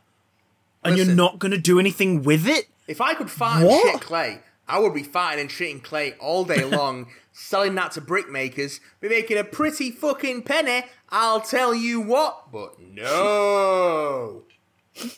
Artemis goes to talk to Holly and is like, I think they're going to try and kill me for your freedom. I just want the ocular. And Holly's like, do you trust me? And Artemis is like, yes. And he takes his glasses off to prove that he's, like, let's have a proper conversation. And she's like, right. Come on then, like, we'll work together. Like, my father was trying to find the ocular when he was killed and keep it out of Badman's hands. And Artemis is like, maybe that's what my dad was doing as well. Mulch gets into a safe in the house. Inside the safe, he finds the ocular. Instead of doing that really cool thing where he just, like, plucks the hair out of his chin and it goes stiff and he can pick locks, he's like, oh, this brand of safe has evolved. Well, guess what, pal? So have I. And his beard goes all Medusa tendrily and starts to weave into the locks, and it just looks stupid. Sounds stupid. It looks really stupid. Like, over-complicating a really simple, cool visual idea. It's the ocular. Butler arrives and he's like, right, what are we doing? Butler and Artemis fight off the SEAL team that arrive together. You know, in the book, that Artemis is the schemer and Butler's the muscle. In this, they both grab fairy weapons and start shooting at fairies. Which is really bad, because a lot of the fairy actors are child actors or adult actors proportioned to child proportions so that they match how Holly Short looks in this. So there's a scene where basically Butler and Artemis are shooting and throwing the shit out of a bunch of children. It's like, what is this? They all realise that they've got the ocular, and they're like, right, okay, so we need to find out why our fathers wanted this. And Holly's like, well, it's because it's the most dangerous weapon ever. And then we find out what it does, but we never see it. Apparently it opens rifts to other worlds. And you're like, right? Is that a thing? Is that a fucking thing? I played Bioshock Infinite. I know how this works. I wish I'd spent the 2 hours playing Bioshock Infinite. Bioshock Infinite's pretty fucking good, man. Oh my god. If you should ever leave me. Fucking love those, like, steampunk versions of pop songs. I love it! And you're like, this is weird that they're doing this anachronistic music thing. I don't understand it. And then, shut up, voice thing. And then later in the game, you're like, oh, it's because time leaks are all part of the story as well. Oh, that's brilliant. Yes. So that's when Kudgeon takes over and he's like, I've had a word with the thingies. You're done, Root.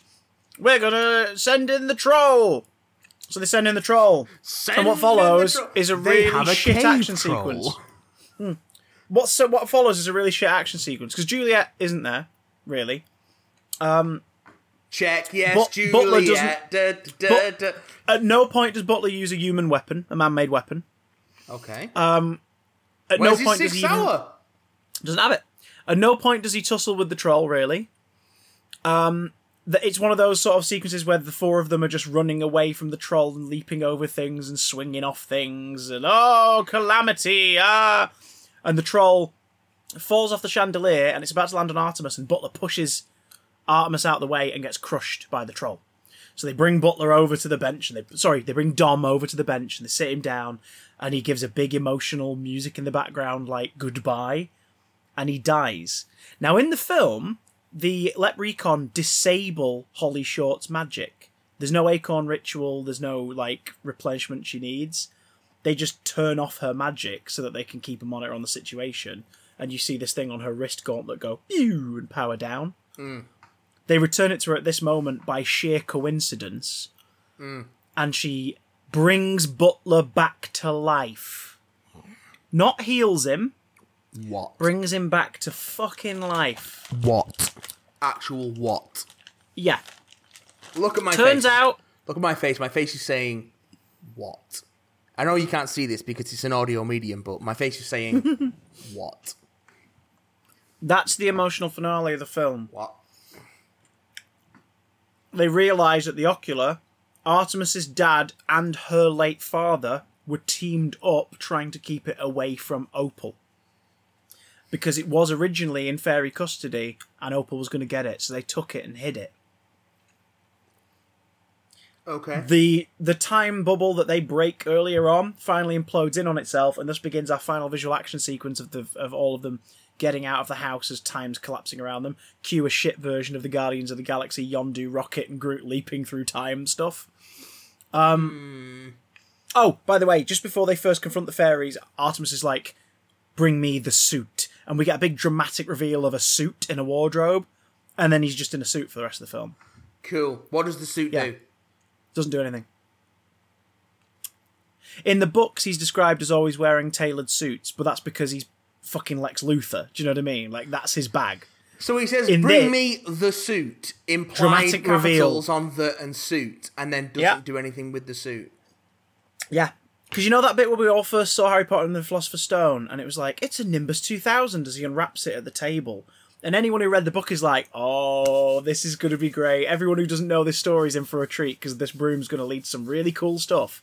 Yeah? They're hoping that the fact he's about to wear a suit, like the character does all the time in the books, is the thing that's going to make Artemis Fowl fans go, oh, shit! Christopher, I have something to say. What's that? Thanks. I hate it. Yep. Good fucking God, yep. I'm going to have to watch this shit, aren't I? No, I might have to watch this tomorrow. Read the book and then watch it. Read the book, then watch it. Or go on Audible, find the audio book. The guy who reads it is fucking wonderful. Who reads it? I can't remember, but Tell me the name! He does a nice variety of accents for all of the characters in a way that makes it really pleasing. Now. But so that happens, and Kudgeon is found out to have been working with Opal, so he's arrested. And that's it. Artemis hands it over to Holly, who's going to look after it, because last second, Holly uses the power of the ocular at the very last minute to summon Artemis Fowl Senior from wherever he's been been kidnapped. It's narrated by Jerry O'Brien, by the way. There you go. Coincidentally, at this moment, Opal's like, "I'm done with you," and the nanobite shit starts to cover him and suffocate him. So it's like, by sheer coincidence, she's about to kill Artemis Fowl Senior, and then they teleport him to the house, and he's home, and yay! So Holly goes back to the LEP. Oh, it's triumphant. We found the ocular, and she returns it to the LEP. You know, that thing her father died doing the opposite of. Because it wasn't safe with the recon. Also, if she can bring people back from the dead with her fucking magic, maybe she should find her dad and bring him back from the fucking dead. I mean, that would be a priority, I imagine. If you can use magic to bring people back from the dead, and you've got dead parents, I would bring those fucking dead parents back. But no, she brings back Butler. If I had raised from the dead Lazarus fucking magic, and my parents died, you know what the first thing I would do is? I'd bring my fucking parents back and be like, "Hey, you died, but you're here now. Ha ha ha, buy me whiskey." You know what I mean? I think you've had enough. Well, speaking of here now, Artemis's big arc is resolved. He thought his dad was a criminal who neglected him. But really, his dad is a freaking hero. And now that he's saved his dad's like, "Right, come with me. Like, we're gonna carry this on." They hire Mulch. Sure. And because Josh Gad is a bankable actor, apparently. Yeah, you see. I like him, but he isn't. He's all right. He's good, but he's in a lot of shit stuff where they basically give him the same shit to do. I've got nothing against Josh Gad. Like, I'm all for chubby men in fucking theatre and film. Like, I'm there for it. But it's about to become a thing where he gets cast in all those roles. Hey, because they're not looking for a round guy anymore. They're looking for Josh Gad. Listen, I tried to get in Book of Mormon. I was going to say, my agent tried to get in Book of Mormon, but then he got convicted for having children pictures. So... Ain't just Hollywood, folks. Listen, I could have been in Book of Mormon, that's all I'm saying. I could have been Cunningham. But no, here I am. Beard, big pot belly, School of Rock musical. They don't want chubby guys, they want cool guys. Yeah, I've noticed that. They've started to lean that way, haven't they? And Beetlejuice is fucked, so that's the thing that's not going to be an opportunity anymore. Bat Out of Hell musical? Do they want Meatloaf fucking motherfuckers? No! Scrawny dudes. But Justin Bieber looking motherfuckers. Can I sing the shit out of every song on Bat Out of Hell twice over? Yes, I can! But no! When you were learning to spell your name, I was being trained to conquer galaxies. But it ends with Artemis sending a threat. Oh, Artemis and Artemis Senior rescue Mulch from MI6. The reason he's telling them everything is because he's letting MI6 know that this is happening. There's fuck all you can do to stop it. And they've sent me and told me to tell you everything to prove that we're real and that you need to stay out of their business. And then a helicopter smashes through the ceiling of the interrogation room. And Mulch is taken by Artemis, and they fly away, and Butler's with them, and Holly's flying alongside the helicopter because she's also joined their crew because they're now going to go on a mission to stop Opal, who Artemis phones. They don't explain how he's got her fucking number, but he phones her. She's like, you regret this, Fowl? And he's like, no, he's like, we're coming for you. And it's like, who do you think you are? And fucking trailer shot, he goes, I'm Artemis Fowl, and I'm a criminal mastermind. And he puts the phone down, and everyone watching the film goes, but you're not. You're not, though. I hate it, and I haven't even seen it.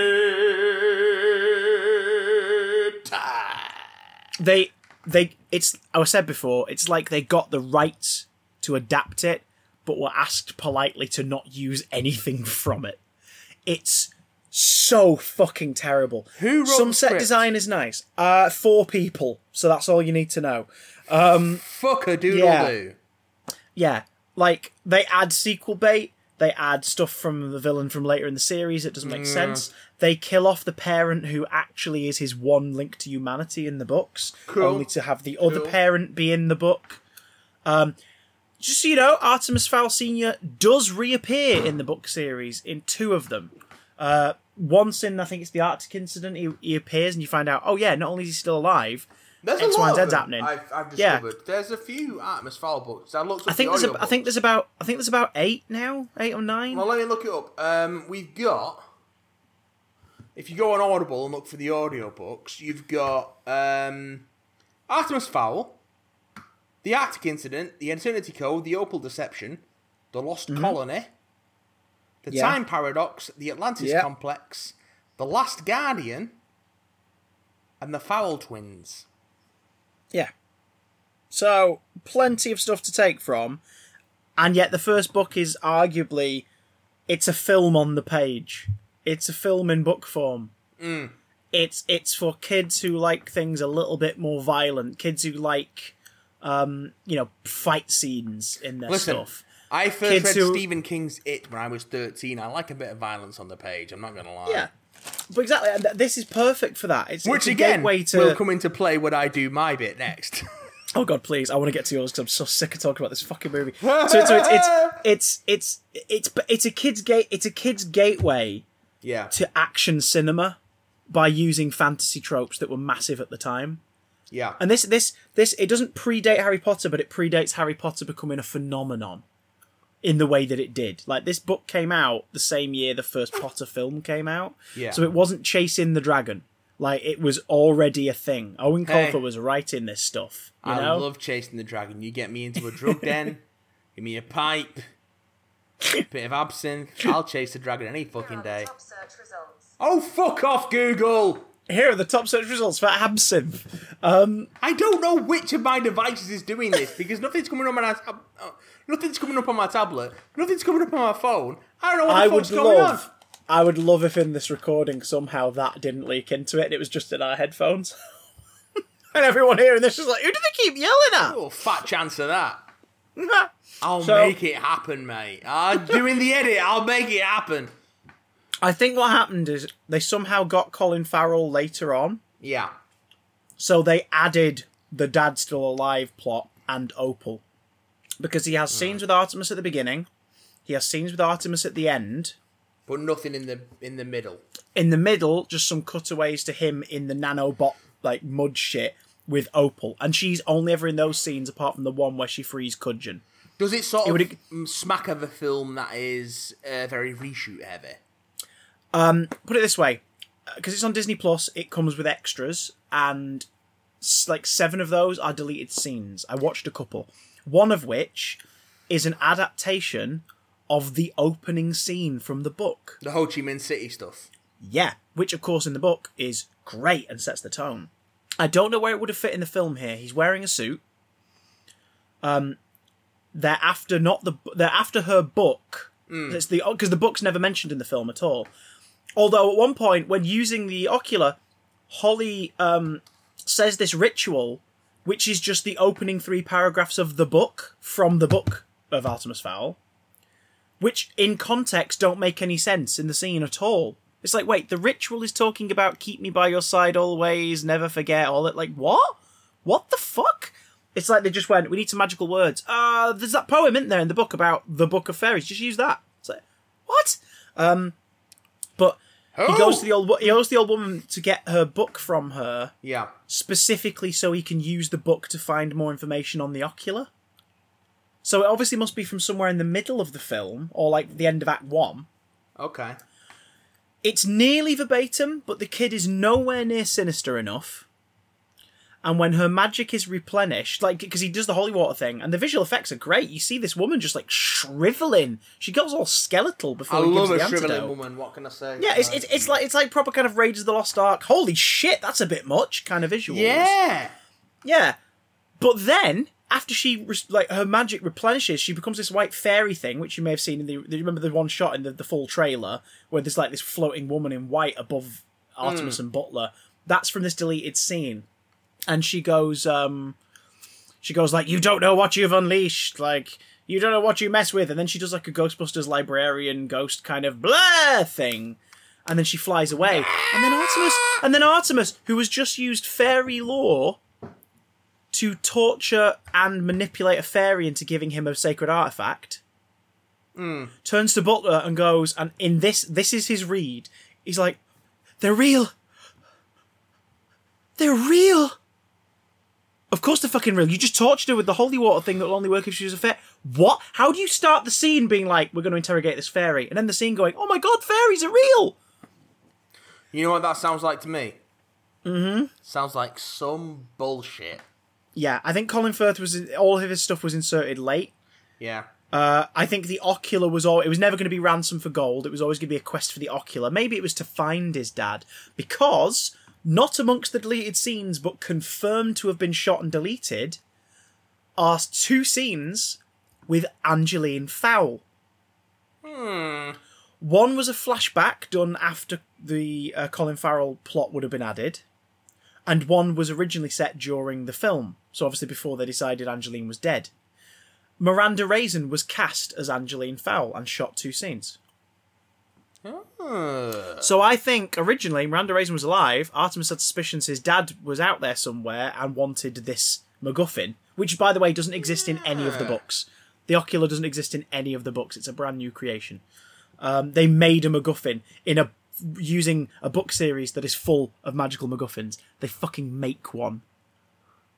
And then they never use it. They do that thing so many modern films do where they don't show you what the terrible weapon can do to show you how serious the situation is. Do you know why we all fear the Infinity Gauntlet, motherfuckers? Because we've seen what 3 of those stones can do.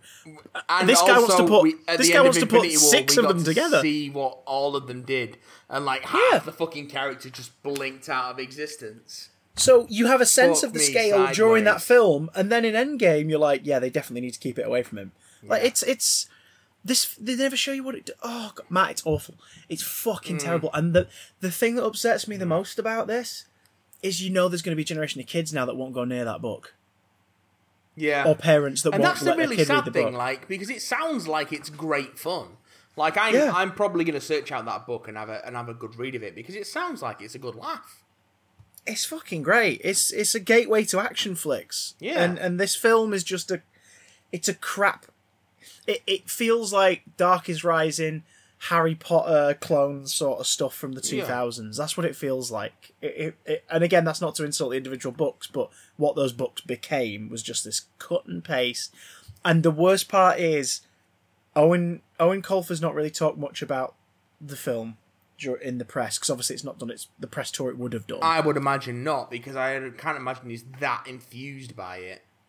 But Kenneth Branagh has been doing a lot of press for it, and he's said that when someone asked him, so why Artemis is very much the protagonist in this movie, what led to that decision? Kenneth Branagh says that he and the execs didn't think audiences would take to the 12-year-old being the supervillain of the story. Then why did you fucking adapt Artemis Fowl? Yeah, like, it seems like... So, I don't want to take the central tenet, the central theme of this thing, but I'm going to adapt it. Like, what's the fucking point? It's like adapting, Lord of the Rings and leaving out the ring.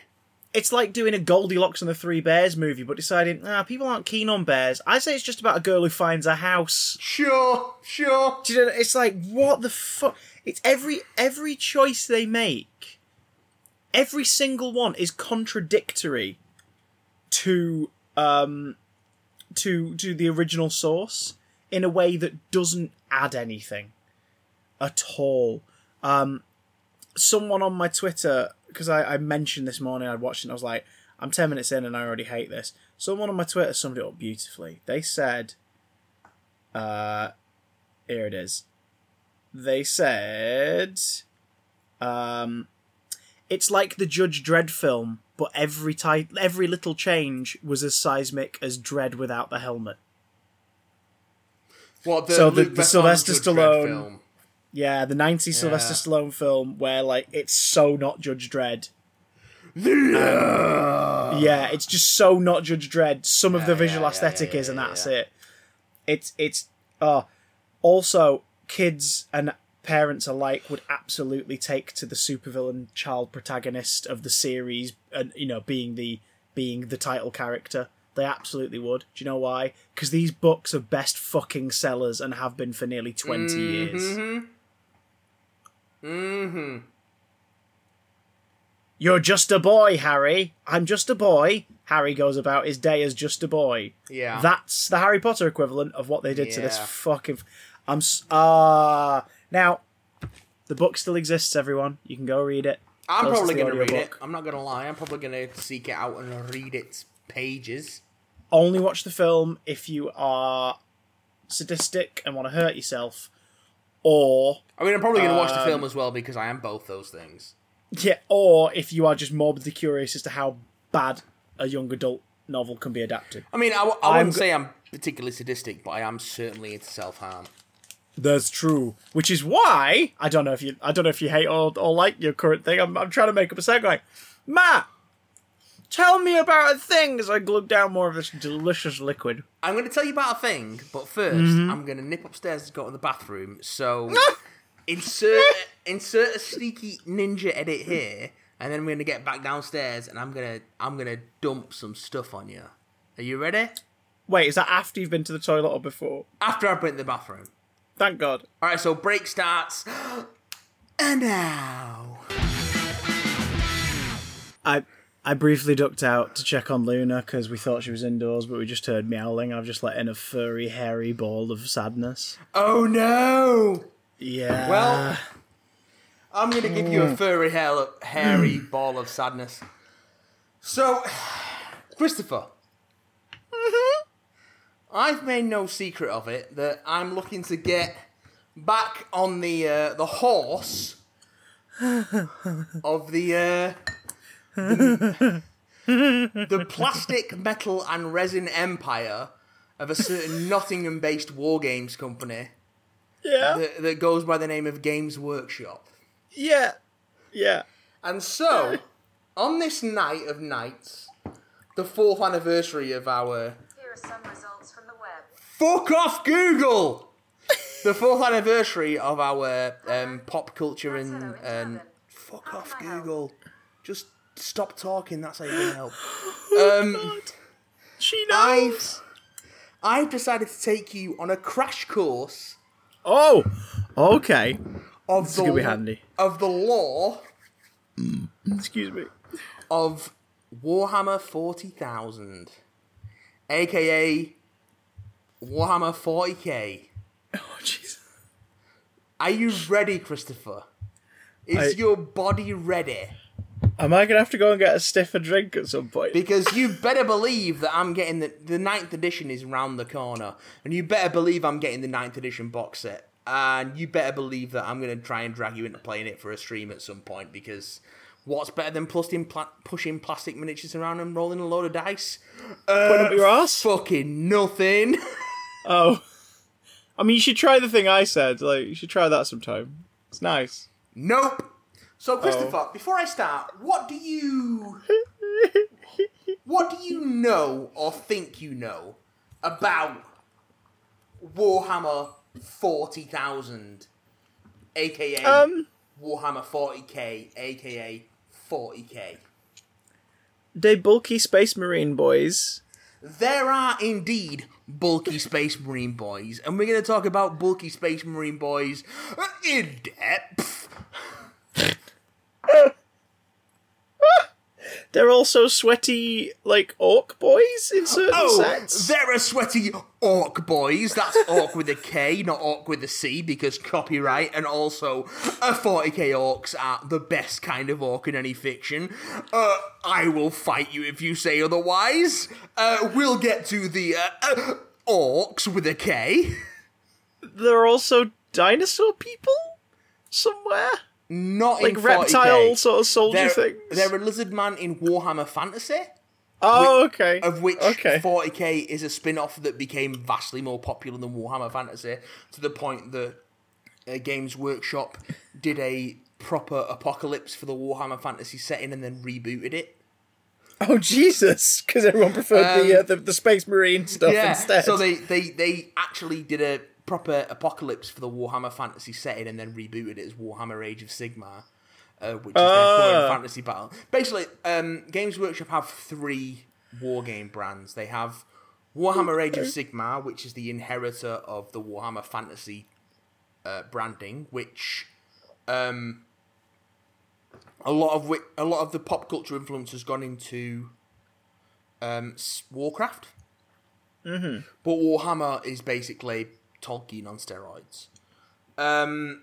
Right. Okay. Warhammer 40,000 is the sci-fi spin-off of Warhammer, and Warhammer 40,000 is basically Tolkien on steroids in space. And then... So just Tolkien had he been on steroids? Yeah, and also in space. I think I might be in space, girls. In space. And then when the films came out... Where's the Hobbit milk? When the films came out in 2001 onwards, and they continued on from New Line Cinema and later on Warner Brothers, Games Workshop also got the license for the Lord of the Rings and the Hobbit films, and so they also have the Middle-earth strategy battle game, which is Tolkien. So they have Tolkien on steroids, and Tolkien on steroids in space. They have orcs and orcs? They have orcs with a K and orcs with a C, and also greenskins. Because one of the things that you will learn about Warhammer and Warhammer 40,000 as we go on this little crash course is that they like to change the names frequently because they love their trademarks. The thing with Games Workshop is they're a company that loves legal action because they like to defend their trademarks, despite all their stuff being incredibly derivative. They like to get into legal fights with people? Yep. Are they an American company? Well, when they did Warhammer 40,000 8th edition a couple of years back, because they're going into 9th edition now, they changed a bunch of names of the factions so they could more easily trademark them. Like changing Eldar to Ildari and Dark Eldar to Drukhari, and so we'll get into that. But it's mainly because they like to trademark stuff because they don't want people infringing in their copyright, but also they can't copyright certain. It's a whole thing. But, I mean, the great thing about Games Workshop is it's a British company. Okay, all right. I'm surprised to hear that. Weirdly, yeah. It works out of Nottingham. It was basically started by 3 nerds in Nottingham. Oh, of course. Yes, they have a big store and museum to it all. The headquarters is in Nottingham. I've been there a couple of times. They work out of Nottingham. All the game design and model manufacture happens in Nottingham. So the models are produced in Britain. The only thing that they don't do out of their Nottingham headquarters is the printing of the books. They're printed overseas and then imported. That's it. That's how everyone found out that 9th edition 40k was coming out this year, because a bunch of books were imported. Right. But also, stuff came out early and gave the game away. But also, as a company, they do well enough that they are refunding their furlough grant from the government because of the COVID epidemic. They got a bunch of furlough money, but because they managed to get online sales running and their warehouse and their factory running with health and safety mandates in place quite early on, they made enough money from early online sales and managed to open some of their stores with social distancing measures in place, to the point where they turned around and gone, okay, well, we got all this furlough grant from the government, but we've got to refund it because we actually made more money than we thought we were going to do, because we handled everything. We got online sales more than we thought we were going to do, and we've ended up making a profit. So you can have this money back, government. And they've turned around to other companies and gone, if you were in the same boat, then you should probably do the same, because if you don't need this money, you don't need this money.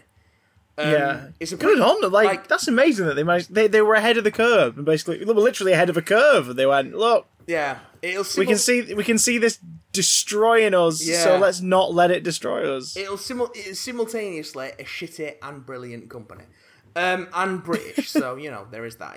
It's not in Nottingham. It's not far from where we are, if you can drive. So but Matt, we broadcast this from space. From space. But hey, remember what I said about Warhammer 40,000? It's Tolkien on steroids in space. So, I used to play Warhammer 40,000. I'm going to start playing Warhammer 40,000 again. I used to play Blood Angel Space Marines and Orcs.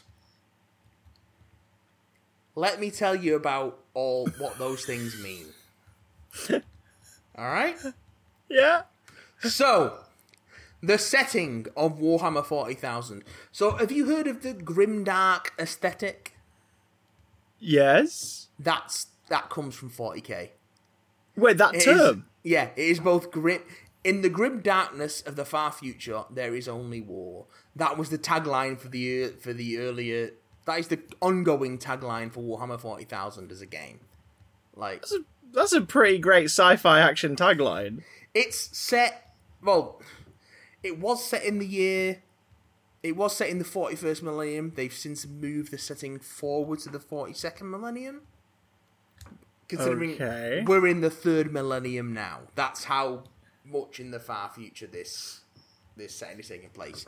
In terms of influences, it takes from Tolkien, it takes from Frank Herbert's Dune, it takes from Robert A. Heinlein's Starship Troopers, it takes from pretty much any sci-fi setting you can think of. I can't imagine why it struck a chord with you. I know, right? It's just... who'd have thunk it? So basically, the idea is, in the grim darkness of the far future, there is only war. The Imperium of Man is beset on all sides by forces of chaos, by Xenos forces of aliens, by all sorts of shit. To give you an idea of what the Imperium of Man is. Now, the Imperium of Man is the human faction. It's made up of various sub-factions. It's it's the de facto, quote-unquote, good force in this wargame setting. Right.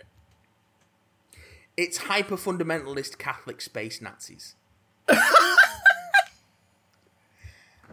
And they're the good guys. That's not a thing! So, extrapolate that they are the good guys, and then go from there. And that's where you're ending up with how fucking mental this setting gets. Okay. And just to clarify... Repeat that. Hyper-capitalistic space Nazis. They are hyper-fundamentalist Catholic space Nazis. Fundamentalist Catholic space Nazis. Okay. So they worship the God Emperor of mankind, who is the literal physical God, the Emperor, who united the human race after the Dark Age of technology and went on a great crusade. Sorry, I needed to finish that for this. Carry on. Yeah. So he united the human race after the Dark Age of technology and created the Great Crusade. And then one of his sons, Horus, turned on him in the Horus Heresy and killed him. And now he's stuck on the Golden Throne. And the great Imperium of Man that the Emperor wanted to found on rationalist atheist ideals has now been turned into a cult of worship of the God Emperor of mankind. So he's become the very thing that he hates, but he's stuck on the Golden Throne in a form of ongoing stasis and can't do anything about it. Sorry? That wasn't me. That was Google. Oh, that was fucking Google. Fuck's sake. So... She's like, I've searched fundamentalist Catholic space Nazis. Yeah. So, basically, what happened is... So, the game is set in the 41st/42nd millennium. In the 31st millennium, the Great Crusade was ongoing, which was the Emperor. He created 20 Space Marine legions. And the Space Marines are like genetically engineered transhuman warriors in suits of power armor. There were 20 legions, and the leader of each legion was a Primarch, who were allowing people into the store without masks. Yes, exactly. No, Primarch, Primarch,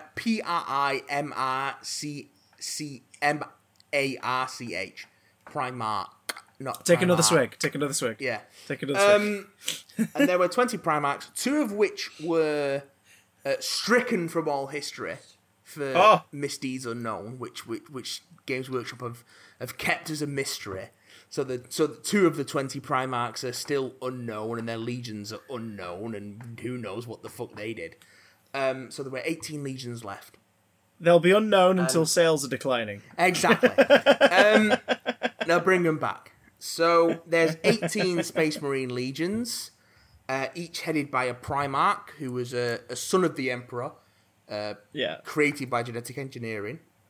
The forces of chaos swept them up and scattered them across the galaxy. So as part of the Great Crusade, the Emperor had to search for the Primarchs and reunite them with the legions that were based on their genetic material, aka gene seed. Giggity. Which he did. And then Giggity! After he got all the Primarchs together, the forces of chaos, I'll explain chaos in a sec, they corrupted half of the Space Marine legions, so 9 of the 18 Space Marine legions were corrupted to chaos. And then the Imperium descended into civil war known as the Horus Heresies, because the Primarch Horus was the leader of the traitor legions.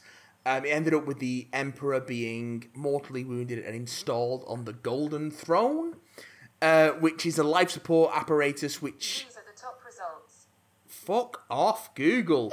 Which allowed him to sort of use his psychic might to maintain the Astronomicon, which is the psychic beacon which allows faster than light travel for the Imperium to make... And yeah, there's a whole thing. But basically, it broke the Imperium into... Fast forward 10,000 years into the 41st millennium. Space Marines are the warrior monk, transhuman shock troops of the Imperium. There's the Astra Militarum / Imperial Guard, who are the human troops of the Imperium, who are basically cannon fodder, armed with laser weapons, which would be, devastating by today's standards, but in the standards of the 41st millennium are basically flashlights. There's a host of sort of chaos and extra-dimensional and alien enemies sort of bearing down on the Imperium as we go forward. Listen, this fucking setting is mental. I don't know what you're talking about. I'm having complete ease and understanding of everything you've described so far, and it's not terrifying me in the slightest.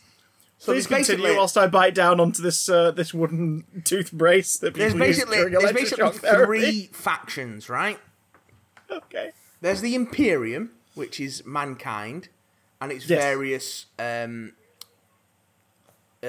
prongs, which is the Adeptus Astartes, or Space Marines, which are the transhuman warriors in big power armor, who are the sort of poster boys of 40k.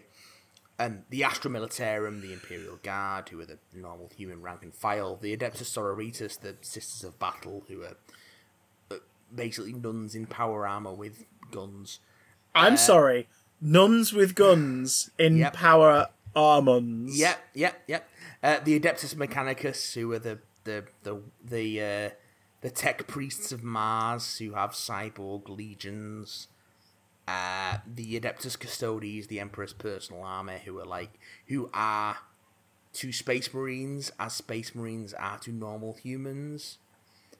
All that sort of shit. The Inquisition, which is basically the Spanish Inquisition, but... Look out, sin, the Inquisition. Exactly. Let's begin, it is our mission. It's the Spanish Inquisition, but for the hyper-fundamentalist Catholic space Nazis, as we talked about the Imperium being before.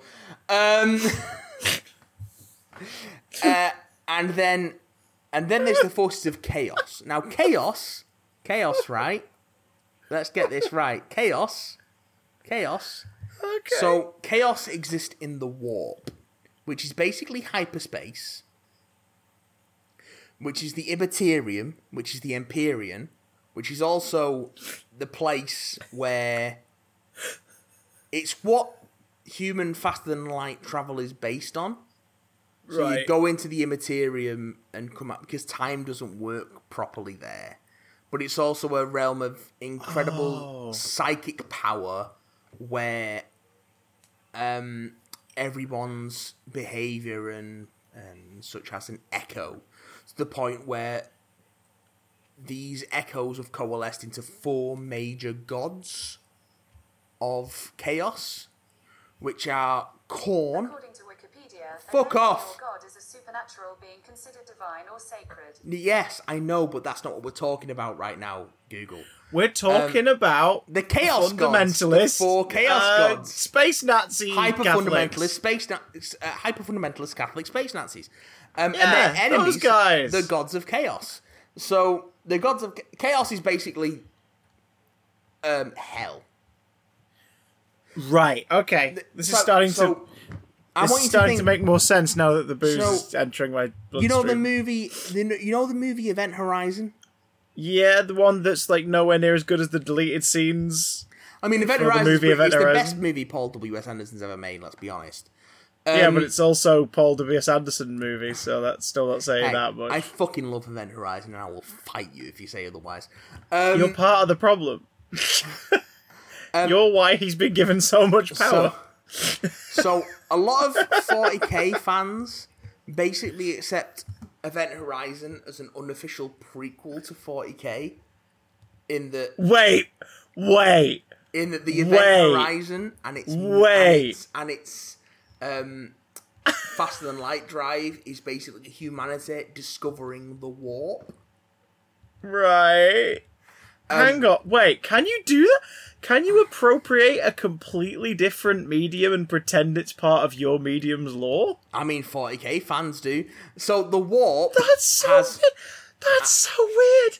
it has That's like that's so. Oh my god, that is bizarre. the warp has That's 4 like saying chaos. the reason why Jason Bourne is an Yeah. excellent infiltrator, and the reason why what's it called, Treadstone and all that is the way it is. It's because one day a notorious thief called the Phantom stole a diamond called the Pink Panther, and they were intrigued by the Phantom's methods, so they taught people the Phantom's methods of espionage and infiltration.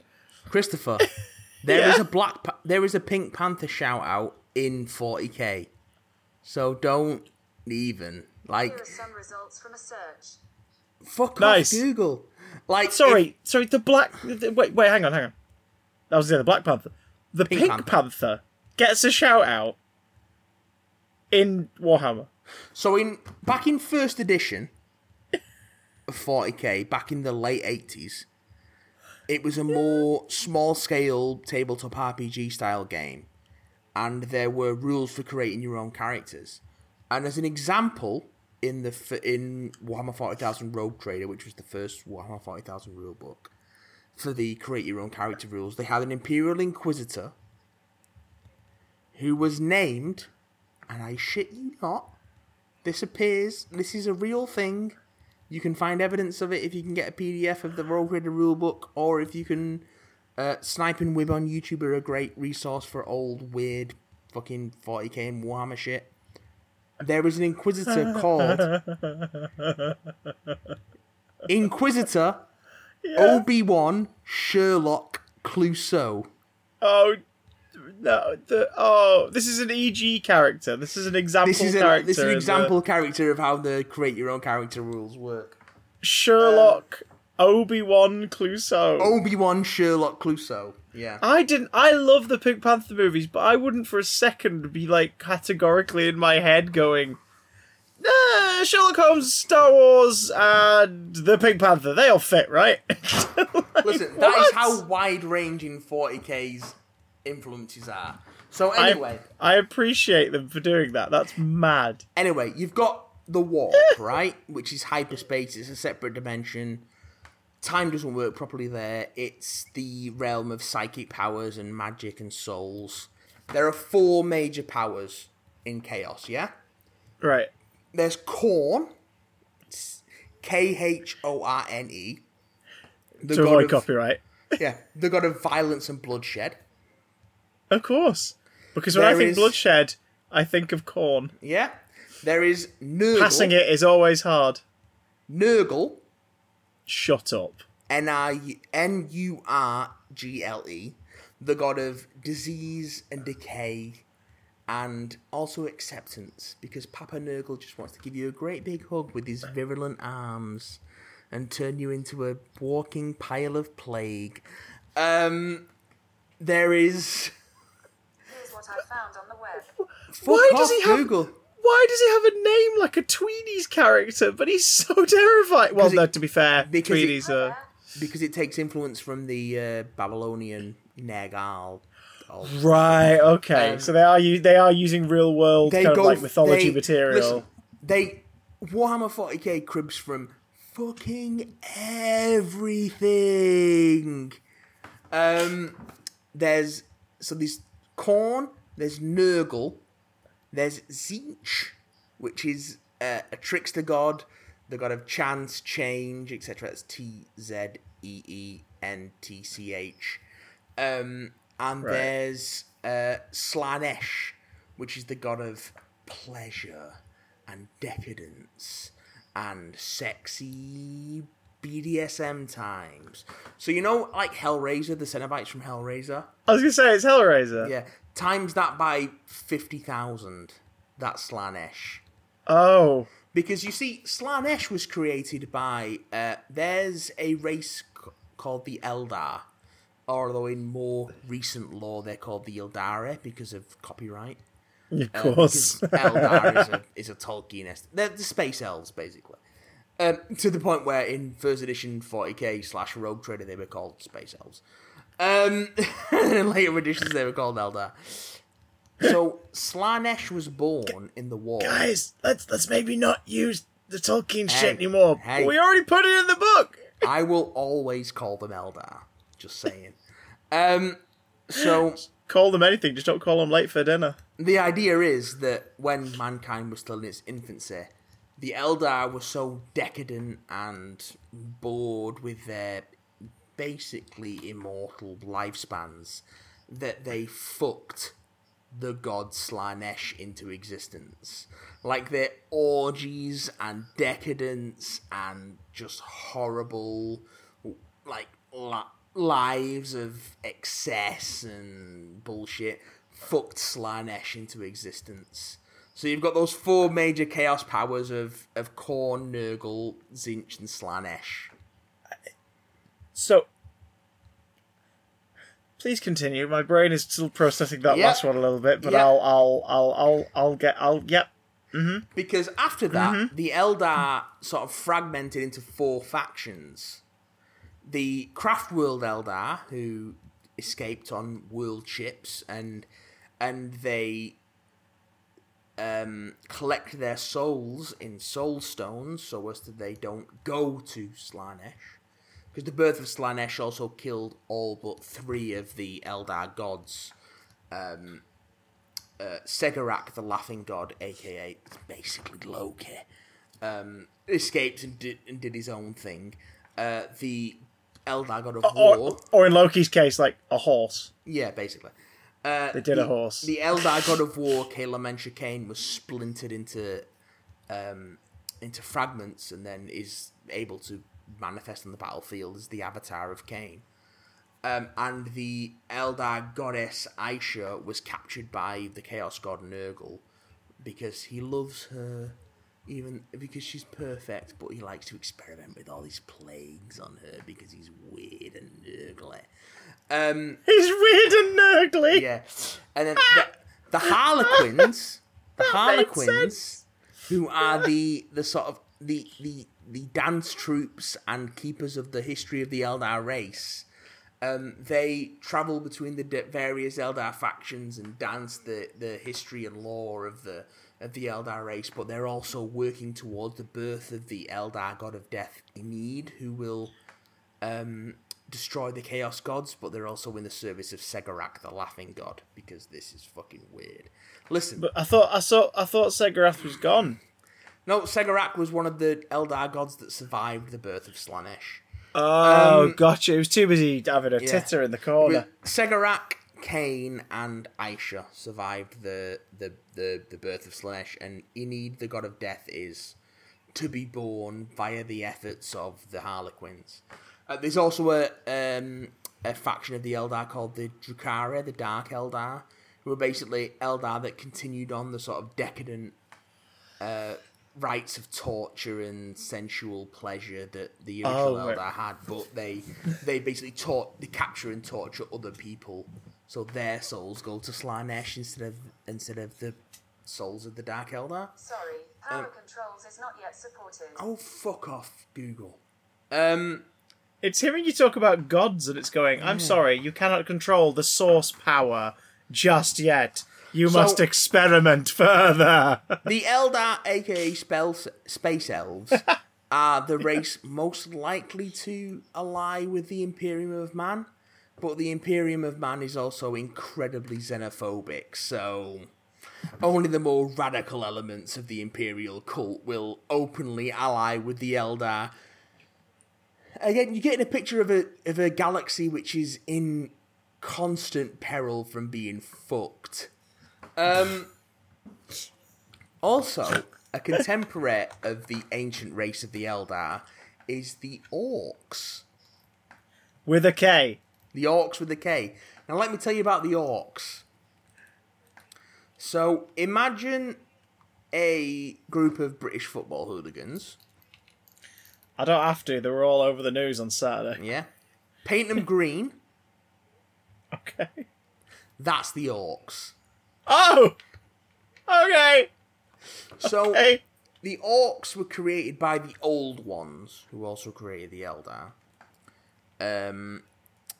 And they were basically the perfect warrior race. They're fungal, so they reproduce by spores, and they grow as mushrooms in the ground.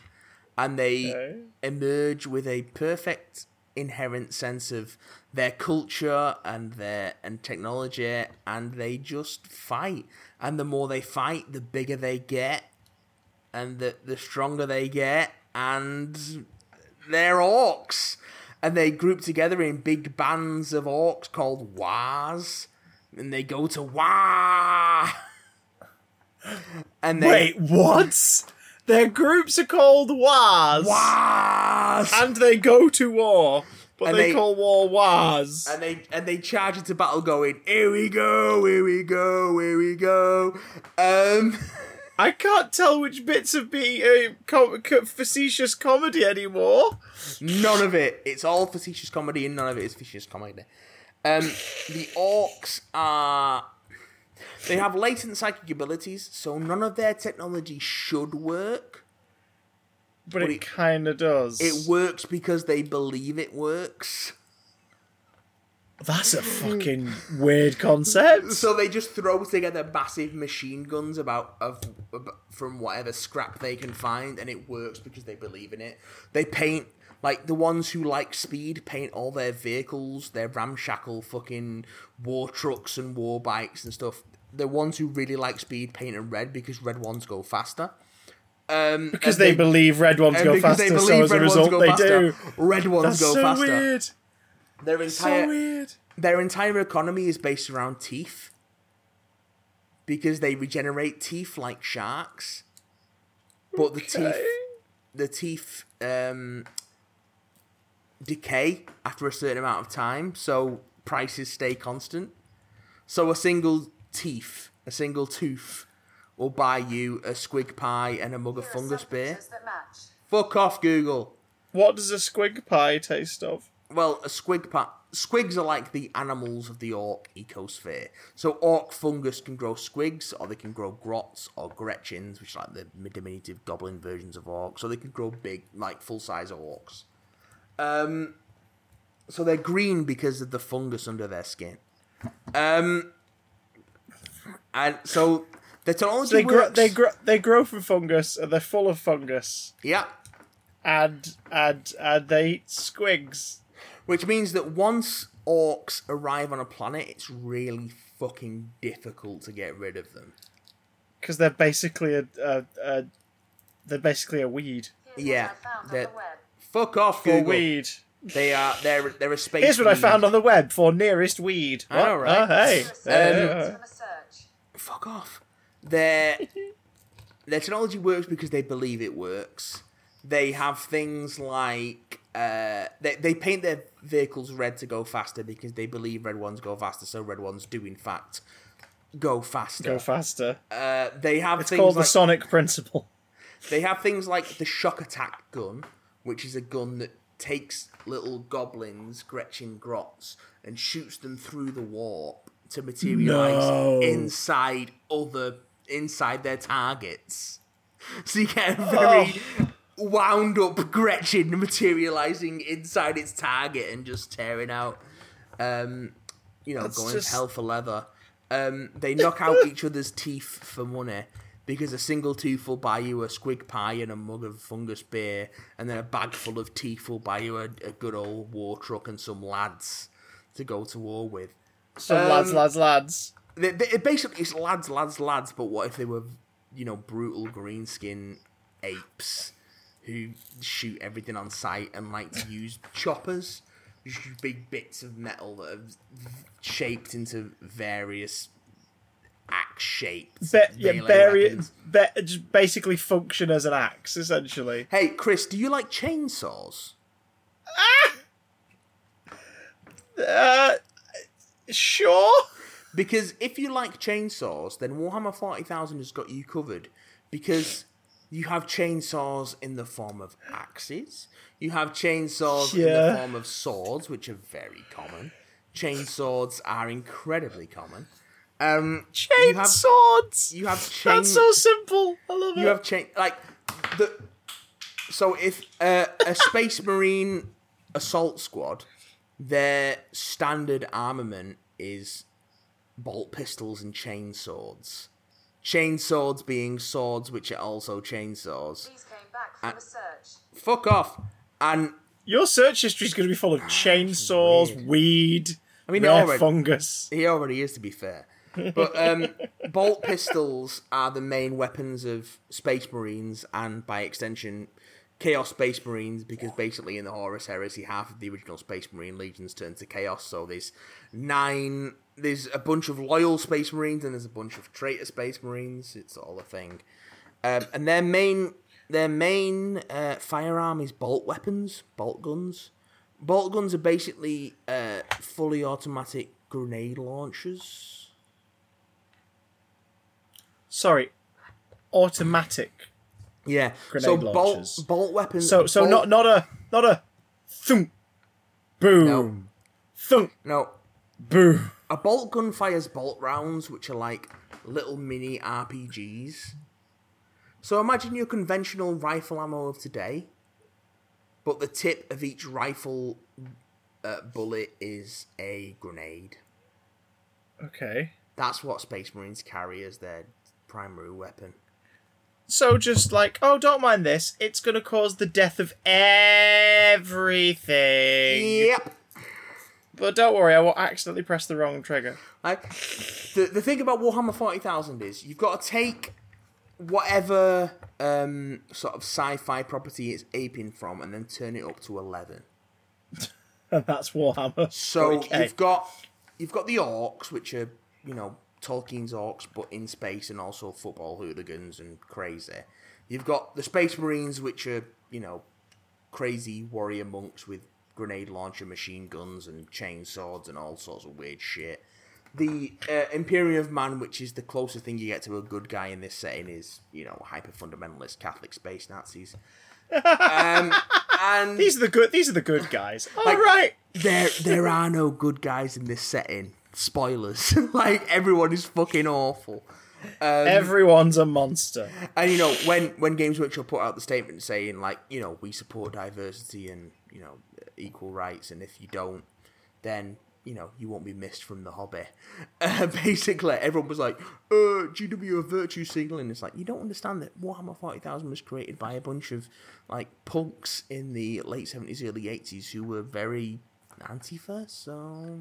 Yeah, and also, the company aren't the fundamentalist Catholic space Nazis. Yeah, that's the setting. They just make tabletop games. It's the same in the same way that when there's a big influence of 2000 AD on Games Workshop. Yeah. So, Judge Dredd isn't glorification of police fascism. it's a satire of police fascism, in the same way that 40k isn't a glorification of fundamentalist Catholic space Nazis. It's a satire of fundamentalist Catholic space Nazis.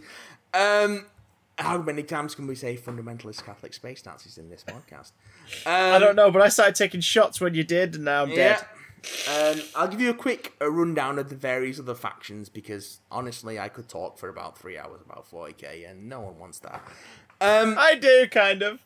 So you've got Chaos, who are the warp gods. They corrupted half the Space Marines. So you've got Loyalist Space Marines, who are warrior monks, and you've got Chaos Space Marines, who are corrupted warrior monks.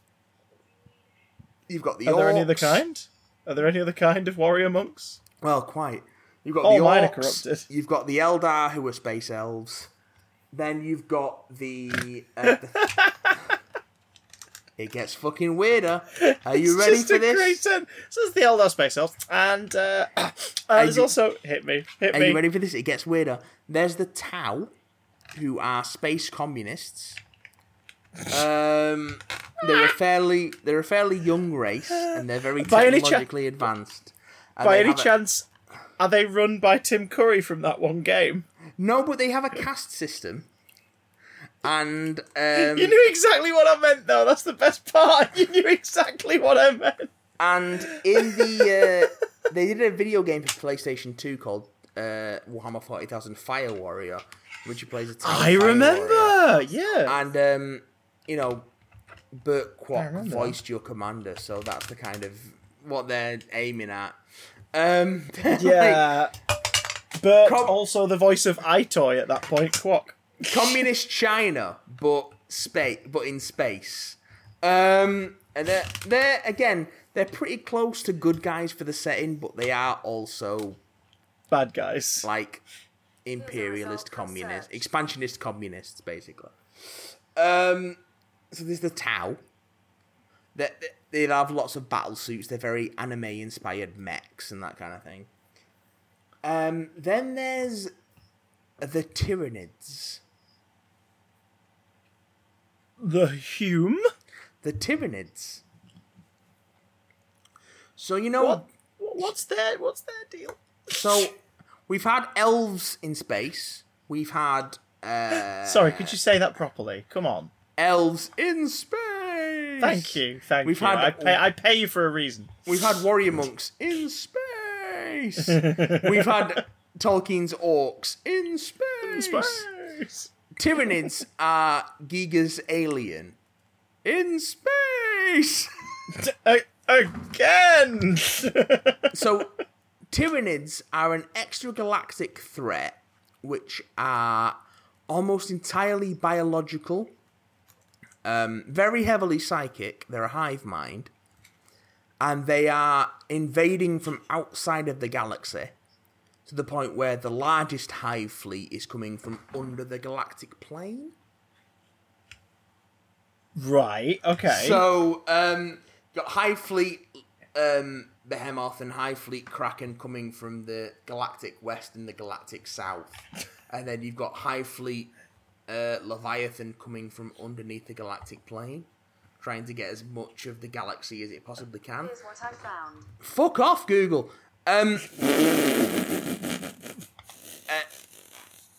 And basically, the Tyranids are... So they're Giga's alien, but they're hyper-adaptive. And what happens is they glom onto a world. They reduce all of that planet's biomass to a sludge. Ugh. They drink it up, leave the world a barren, lifeless rock, and then take that biomass and use it to evolve to the next... to any useful genetic information they use to evolve, and then move on to the next world, and etc., etc. So they're another big threat to the Imperium, because they're coming at them on all sides. A continuous parasite that migrates. Yeah, think it's like, it's part Giga's alien, it's part the Thing, it's part the Flood from Halo. It's like any sort of bio-organic... Sure. That's hello in French. Fuck off. How can I help? It's like any sort of bioorganic alien race you can imagine, but the models for them are very like carapace and chitin and... Do you know what it's making me think of? What? The Krillitane from Doctor Who. They're a bit like that, yeah. Like they go from world to world, just stealing the best bits of each species and moving on. Yeah, but they're less intelligent and more like locusts. Oh, so more like the alien. They go from world to world and they strip it bare. Ugh. So they're a huge Dirty threat. bastards. And they're just wonderfully fucking weird with like big, gigantic synapse creatures that have huge scything talons, and then also biological weapons that are organic guns that fire beetles that eat flesh, or acid that dissolves all bioorganic matter into a slurry that they can drink up, and all that sorts of weird shit. Like, Tyranids are fucking great if you like Giga's Alien, because you can just extrapolate from that point forward. According to Merriam-Webster, definition of if you like. 1. Used to agree politely to a suggestion or request. Listen, Please stay a Google, little longer. will you just... Okay, Google. Okay, Google. Stop fucking listening. Stop listening. Can I make a request? Yeah. Can we not have her back on the show? She's a very bad guest. She's a very bad guest. Stop listening. Oh, I say stop listening. It's taking me to a song by Tanita Tikaram. Fuck off. All right. A couple more factions before we finish of a 40k, just to give you a flavour of the setting. There are the Necrons. So you know, like Egyptian mummies and zombies and all that sort of stuff. Yeah, that's the sort of stuff that came to mind when you said Necrons. I was like, yeah, zombies, like cadavers brought back to life kind of thing. Yeah. It's that, but in space.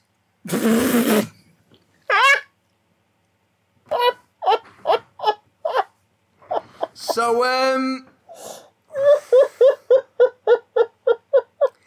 when the Necrons were originally introduced late in 2nd edition 40k, early in 3rd edition 40k, they basically were Terminators. Okay. Right. As in James Cameron's The Terminator. Yeah. Complete with the fact that they were skeletal metallic warriors. Mm-hmm. And when you shot them down, they had a special rule called "We'll be back," where if you killed one, there's a good chance that on the next turn it might just get back up. Okay, as a player, that's quite a cool thing to have, like at your disposal. As the army has become more and more developed and the lore around them has become more and more developed, it's turned into they were an ancient pre-human race who were tricked by the Catan star gods. Now, the Catan were a race of beings who ate stars. One of which is possibly imprisoned on Mars, where the Imperium's Adeptus Mechanicus is, and they may worship it as the machine god, possibly. One of which is the Nightbringer, who is the personification of death and maybe the inspiration for the Grim Reaper. One of which, called the Outsider, ate other Catan and is currently imprisoned in a Dyson sphere at the far galactic southwest. They were tricked by the Catan into giving up their flesh forms into metal bodies, basically uploading their consciousness into metal bodies, and then went into stasis and started to emerge in the late 41st, early 42nd millennium to reclaim the galaxy. They are Egyptian-influenced groups of skeletal metal constructs. If they have insectoid influence, they have James Cameron's Terminator influence, they have Canoptek scarab swarms. Like, they're not being subtle about their influences here. And the 9th edition starter box, which I'm going to try and get hold of when it comes out, which is coming out later this year, is Space Marines and Necrons. Do yourself a favour and look up Warhammer 40,000 Indomitus That's the new box set. That's Space Marines and Necrons, and it looks fucking sick. Indominus, is that? Indomitus. Indomitus. Okay. The images. Okay, let's see what. Jesus, boys! I'm seeing some skeletal mummy-looking buggers with multiple legs and big green gun things. Yep, they have Gauss weapons, which use green lightning to flay their enemies molecular layer at a time. One molecular layer at a time. Oh god, they look like my worst nightmare. Yep! They're like tripods. They're like mini tripods with skeleton heads. Like they look like the Terminator had the naughty sex with, like, something with 3 legs. Well, let me tell you, Christopher, I'll be getting that Indomitus box set, and at some point on stream, me and you are going to play that Indomitus with those Necrons and those Space Marines. I'm just saying. There's one that looks like it's like an armadillo meets a raptor, and one of its hands is a scythe. There's the Scorpek Lords, who are the Necron leaders, who are like Necron bodies on top of Scorpek legs. Yeah, there's dudes with like a massive bloody gun, and he's got a very important looking collar sticking up. Oh yeah. There's ones that look like the Sentinels from the Matrix, sort of. They don't look quite like they have a shape. Yeah. They're just sort of there. These are freaky looking. If you go to warhammer-community.com and then look for preview, what's in the box, that'll show you all the stuff that comes in the Indomitus box, both Space Marines and Necrons. But Necrons are basically the mummy in space. That's the selling point to me. That's the selling point to me. And the Space Marines look. Oh shit! Of course, I was going to say they're primarily blue normally, aren't they? Well, okay, all right. So, because they're sort of like a mix of space armor and traditional knight in shining armor kind of designs. It's like a slammed together mashup, is what I'm looking at here. Here we go. There were originally 20 Space Marine legions, 2 of which were declared excommunicate traitores before the Horus Heresy, and all records of them were struck. And then during the Horus Heresy, half the remaining Space Marine legions, so 9 of the remaining Space Marine legions, became traitor and were cast out for the Imperium, and the remaining 9 Loyalist legions after the Horus Heresy were split into smaller chapters of 1,000 Space Marines each. The Ultramarines, which are the blue Space Marines that you normally see, they created the sort of quote-unquote rules for Space Marines in the Codex Astartes. And therefore, the Ultramarines are the sort of poster boy of Space Marines in the 40k lore, but they're just one of the Loyalist chapters. We could do an entire podcast on the Horus Heresy and the Space Marine Legions. That's how much lore there is about them. I think we might have to at some point, because these guys look fucking great. The Omega symbol on all their stuff is hilarious, because it sort of makes them look like dark side groupies. Well, it's upside down Omega symbol because it's for Ultramarines. Oh, I see. Because their Primarch Rubaute Guilliman landed in the Ultramar system and basically founded the Roman Empire, but with Space Marines.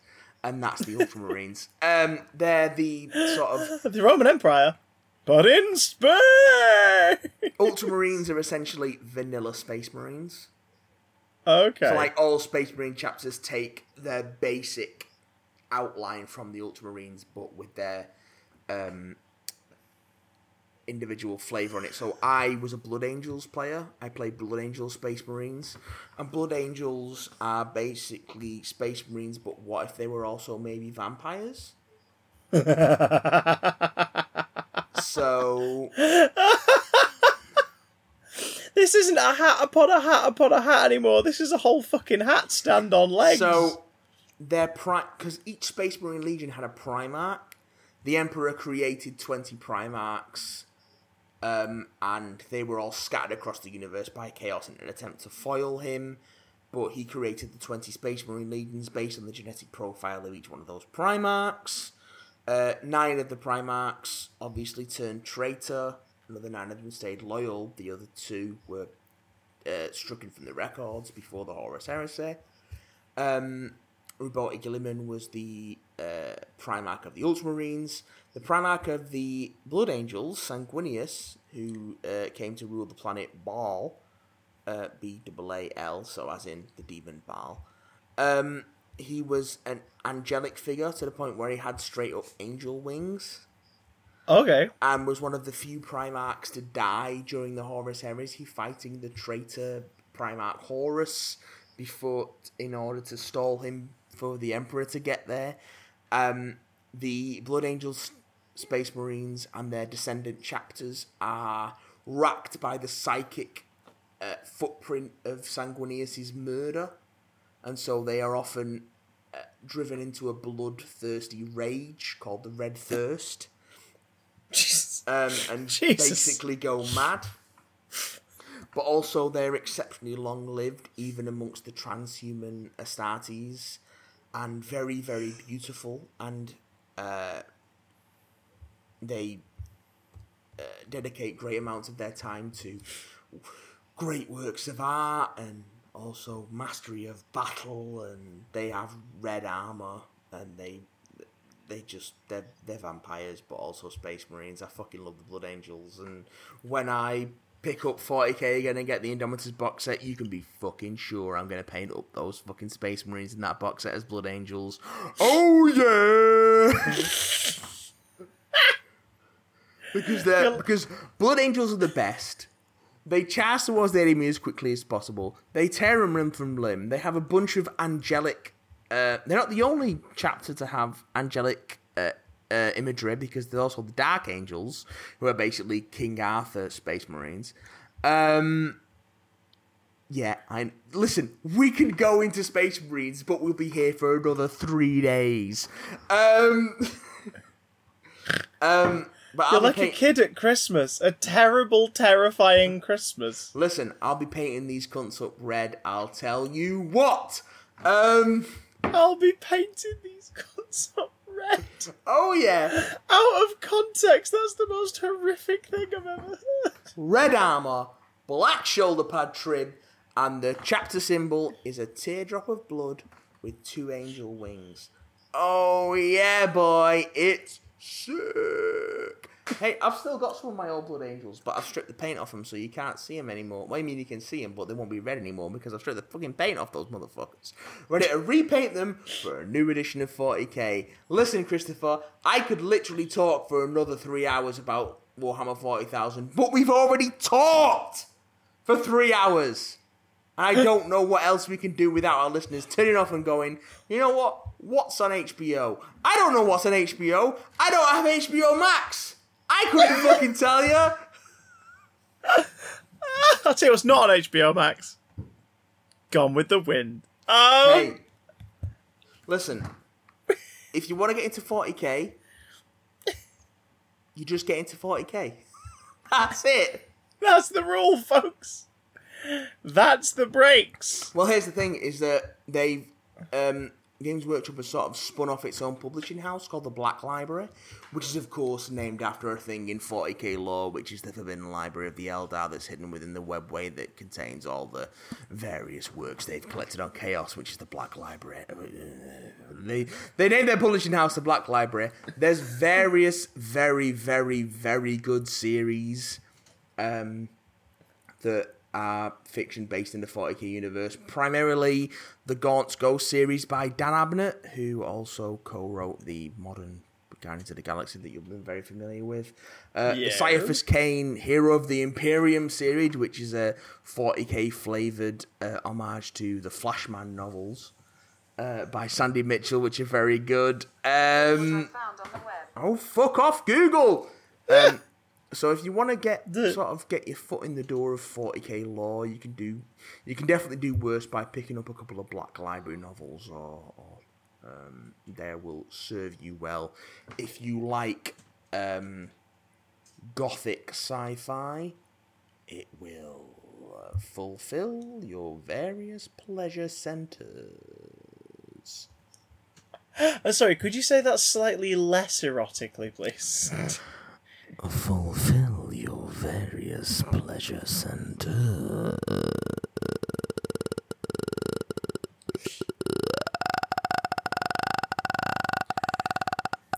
What the listeners can't see right now is that Matt leant into his microphone to say that, so I got to see the most erogenous part of the human body, his crown. My scabby forehead. Your score head. Honestly, 4 year and head. I have got scaly skin on my forehead and I don't fucking know why. Maybe I'm a Tyranid hybrid sleeper agent. Who fucking knows? That's the thing that happens in 40k. Listen, anything you can imagine happens in 40k. Do you imagine it? It happens. Is it a fantasy trope? Yeah, it happens. But in space... Maybe you're a plasmancer. In space! Or maybe you're a crypto thrall. Am I getting these right? Maybe you're a Scorpec Lord. Hey, they make servo skulls. The Imperium makes servo skulls where they take the skulls of criminals and turn them into mini AIs.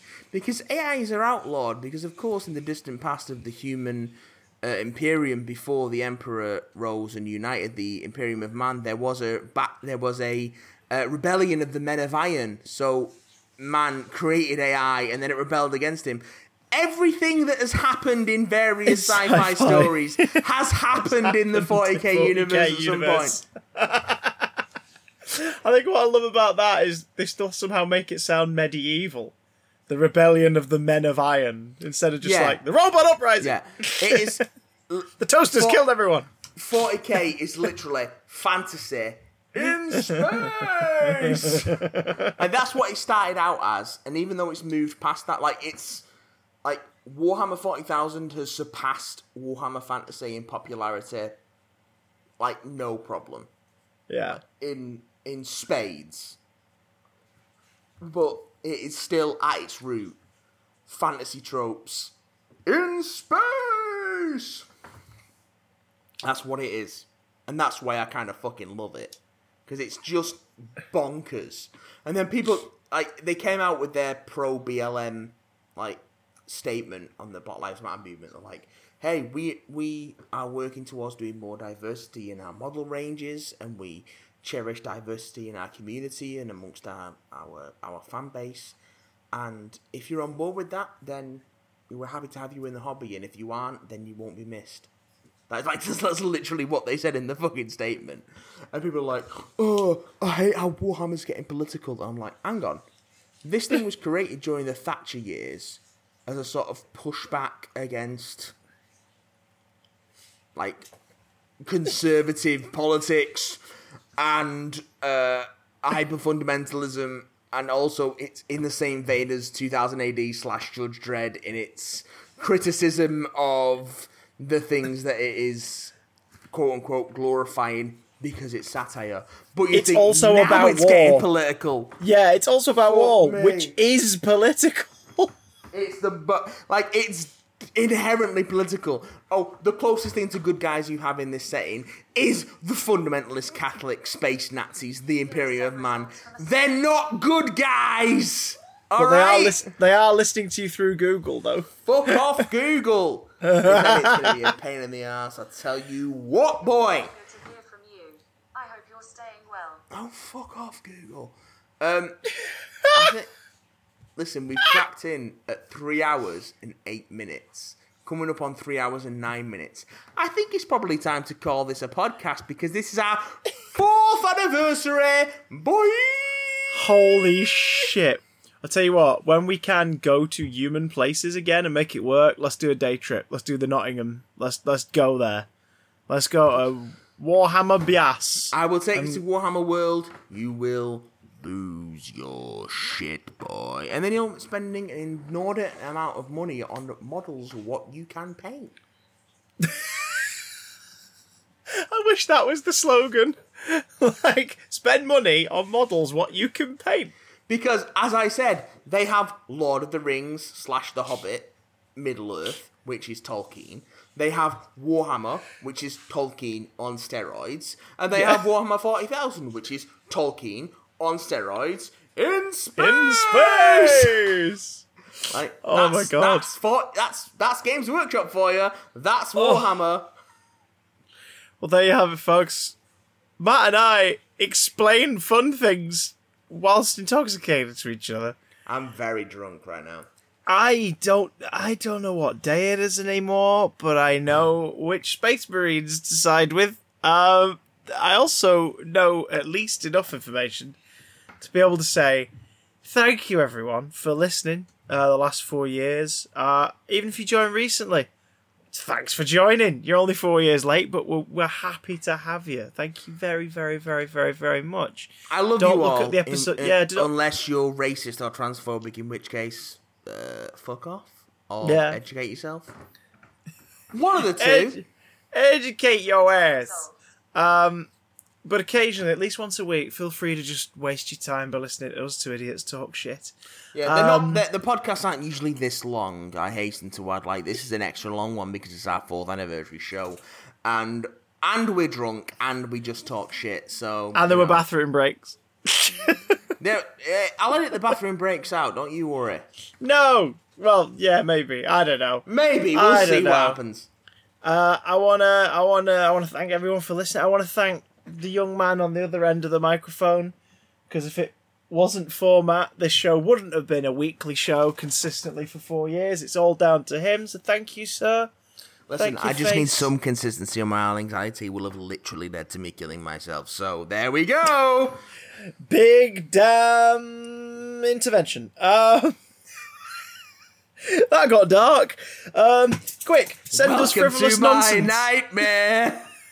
Send us frivolous nonsense. You're gonna like it. At Big Damn Cast over on Twitter.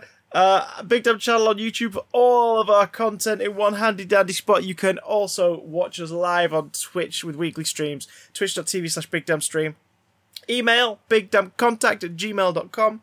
That's and most important of all, if you want to help this show grow, by end of year 5, we want to have at least 6 listeners.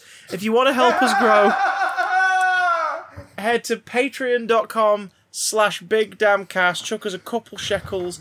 Once we're out this damn pandemic, the things we'll be able to make. Slight disclaimer. I have no fucking idea what's going on with video content going forward.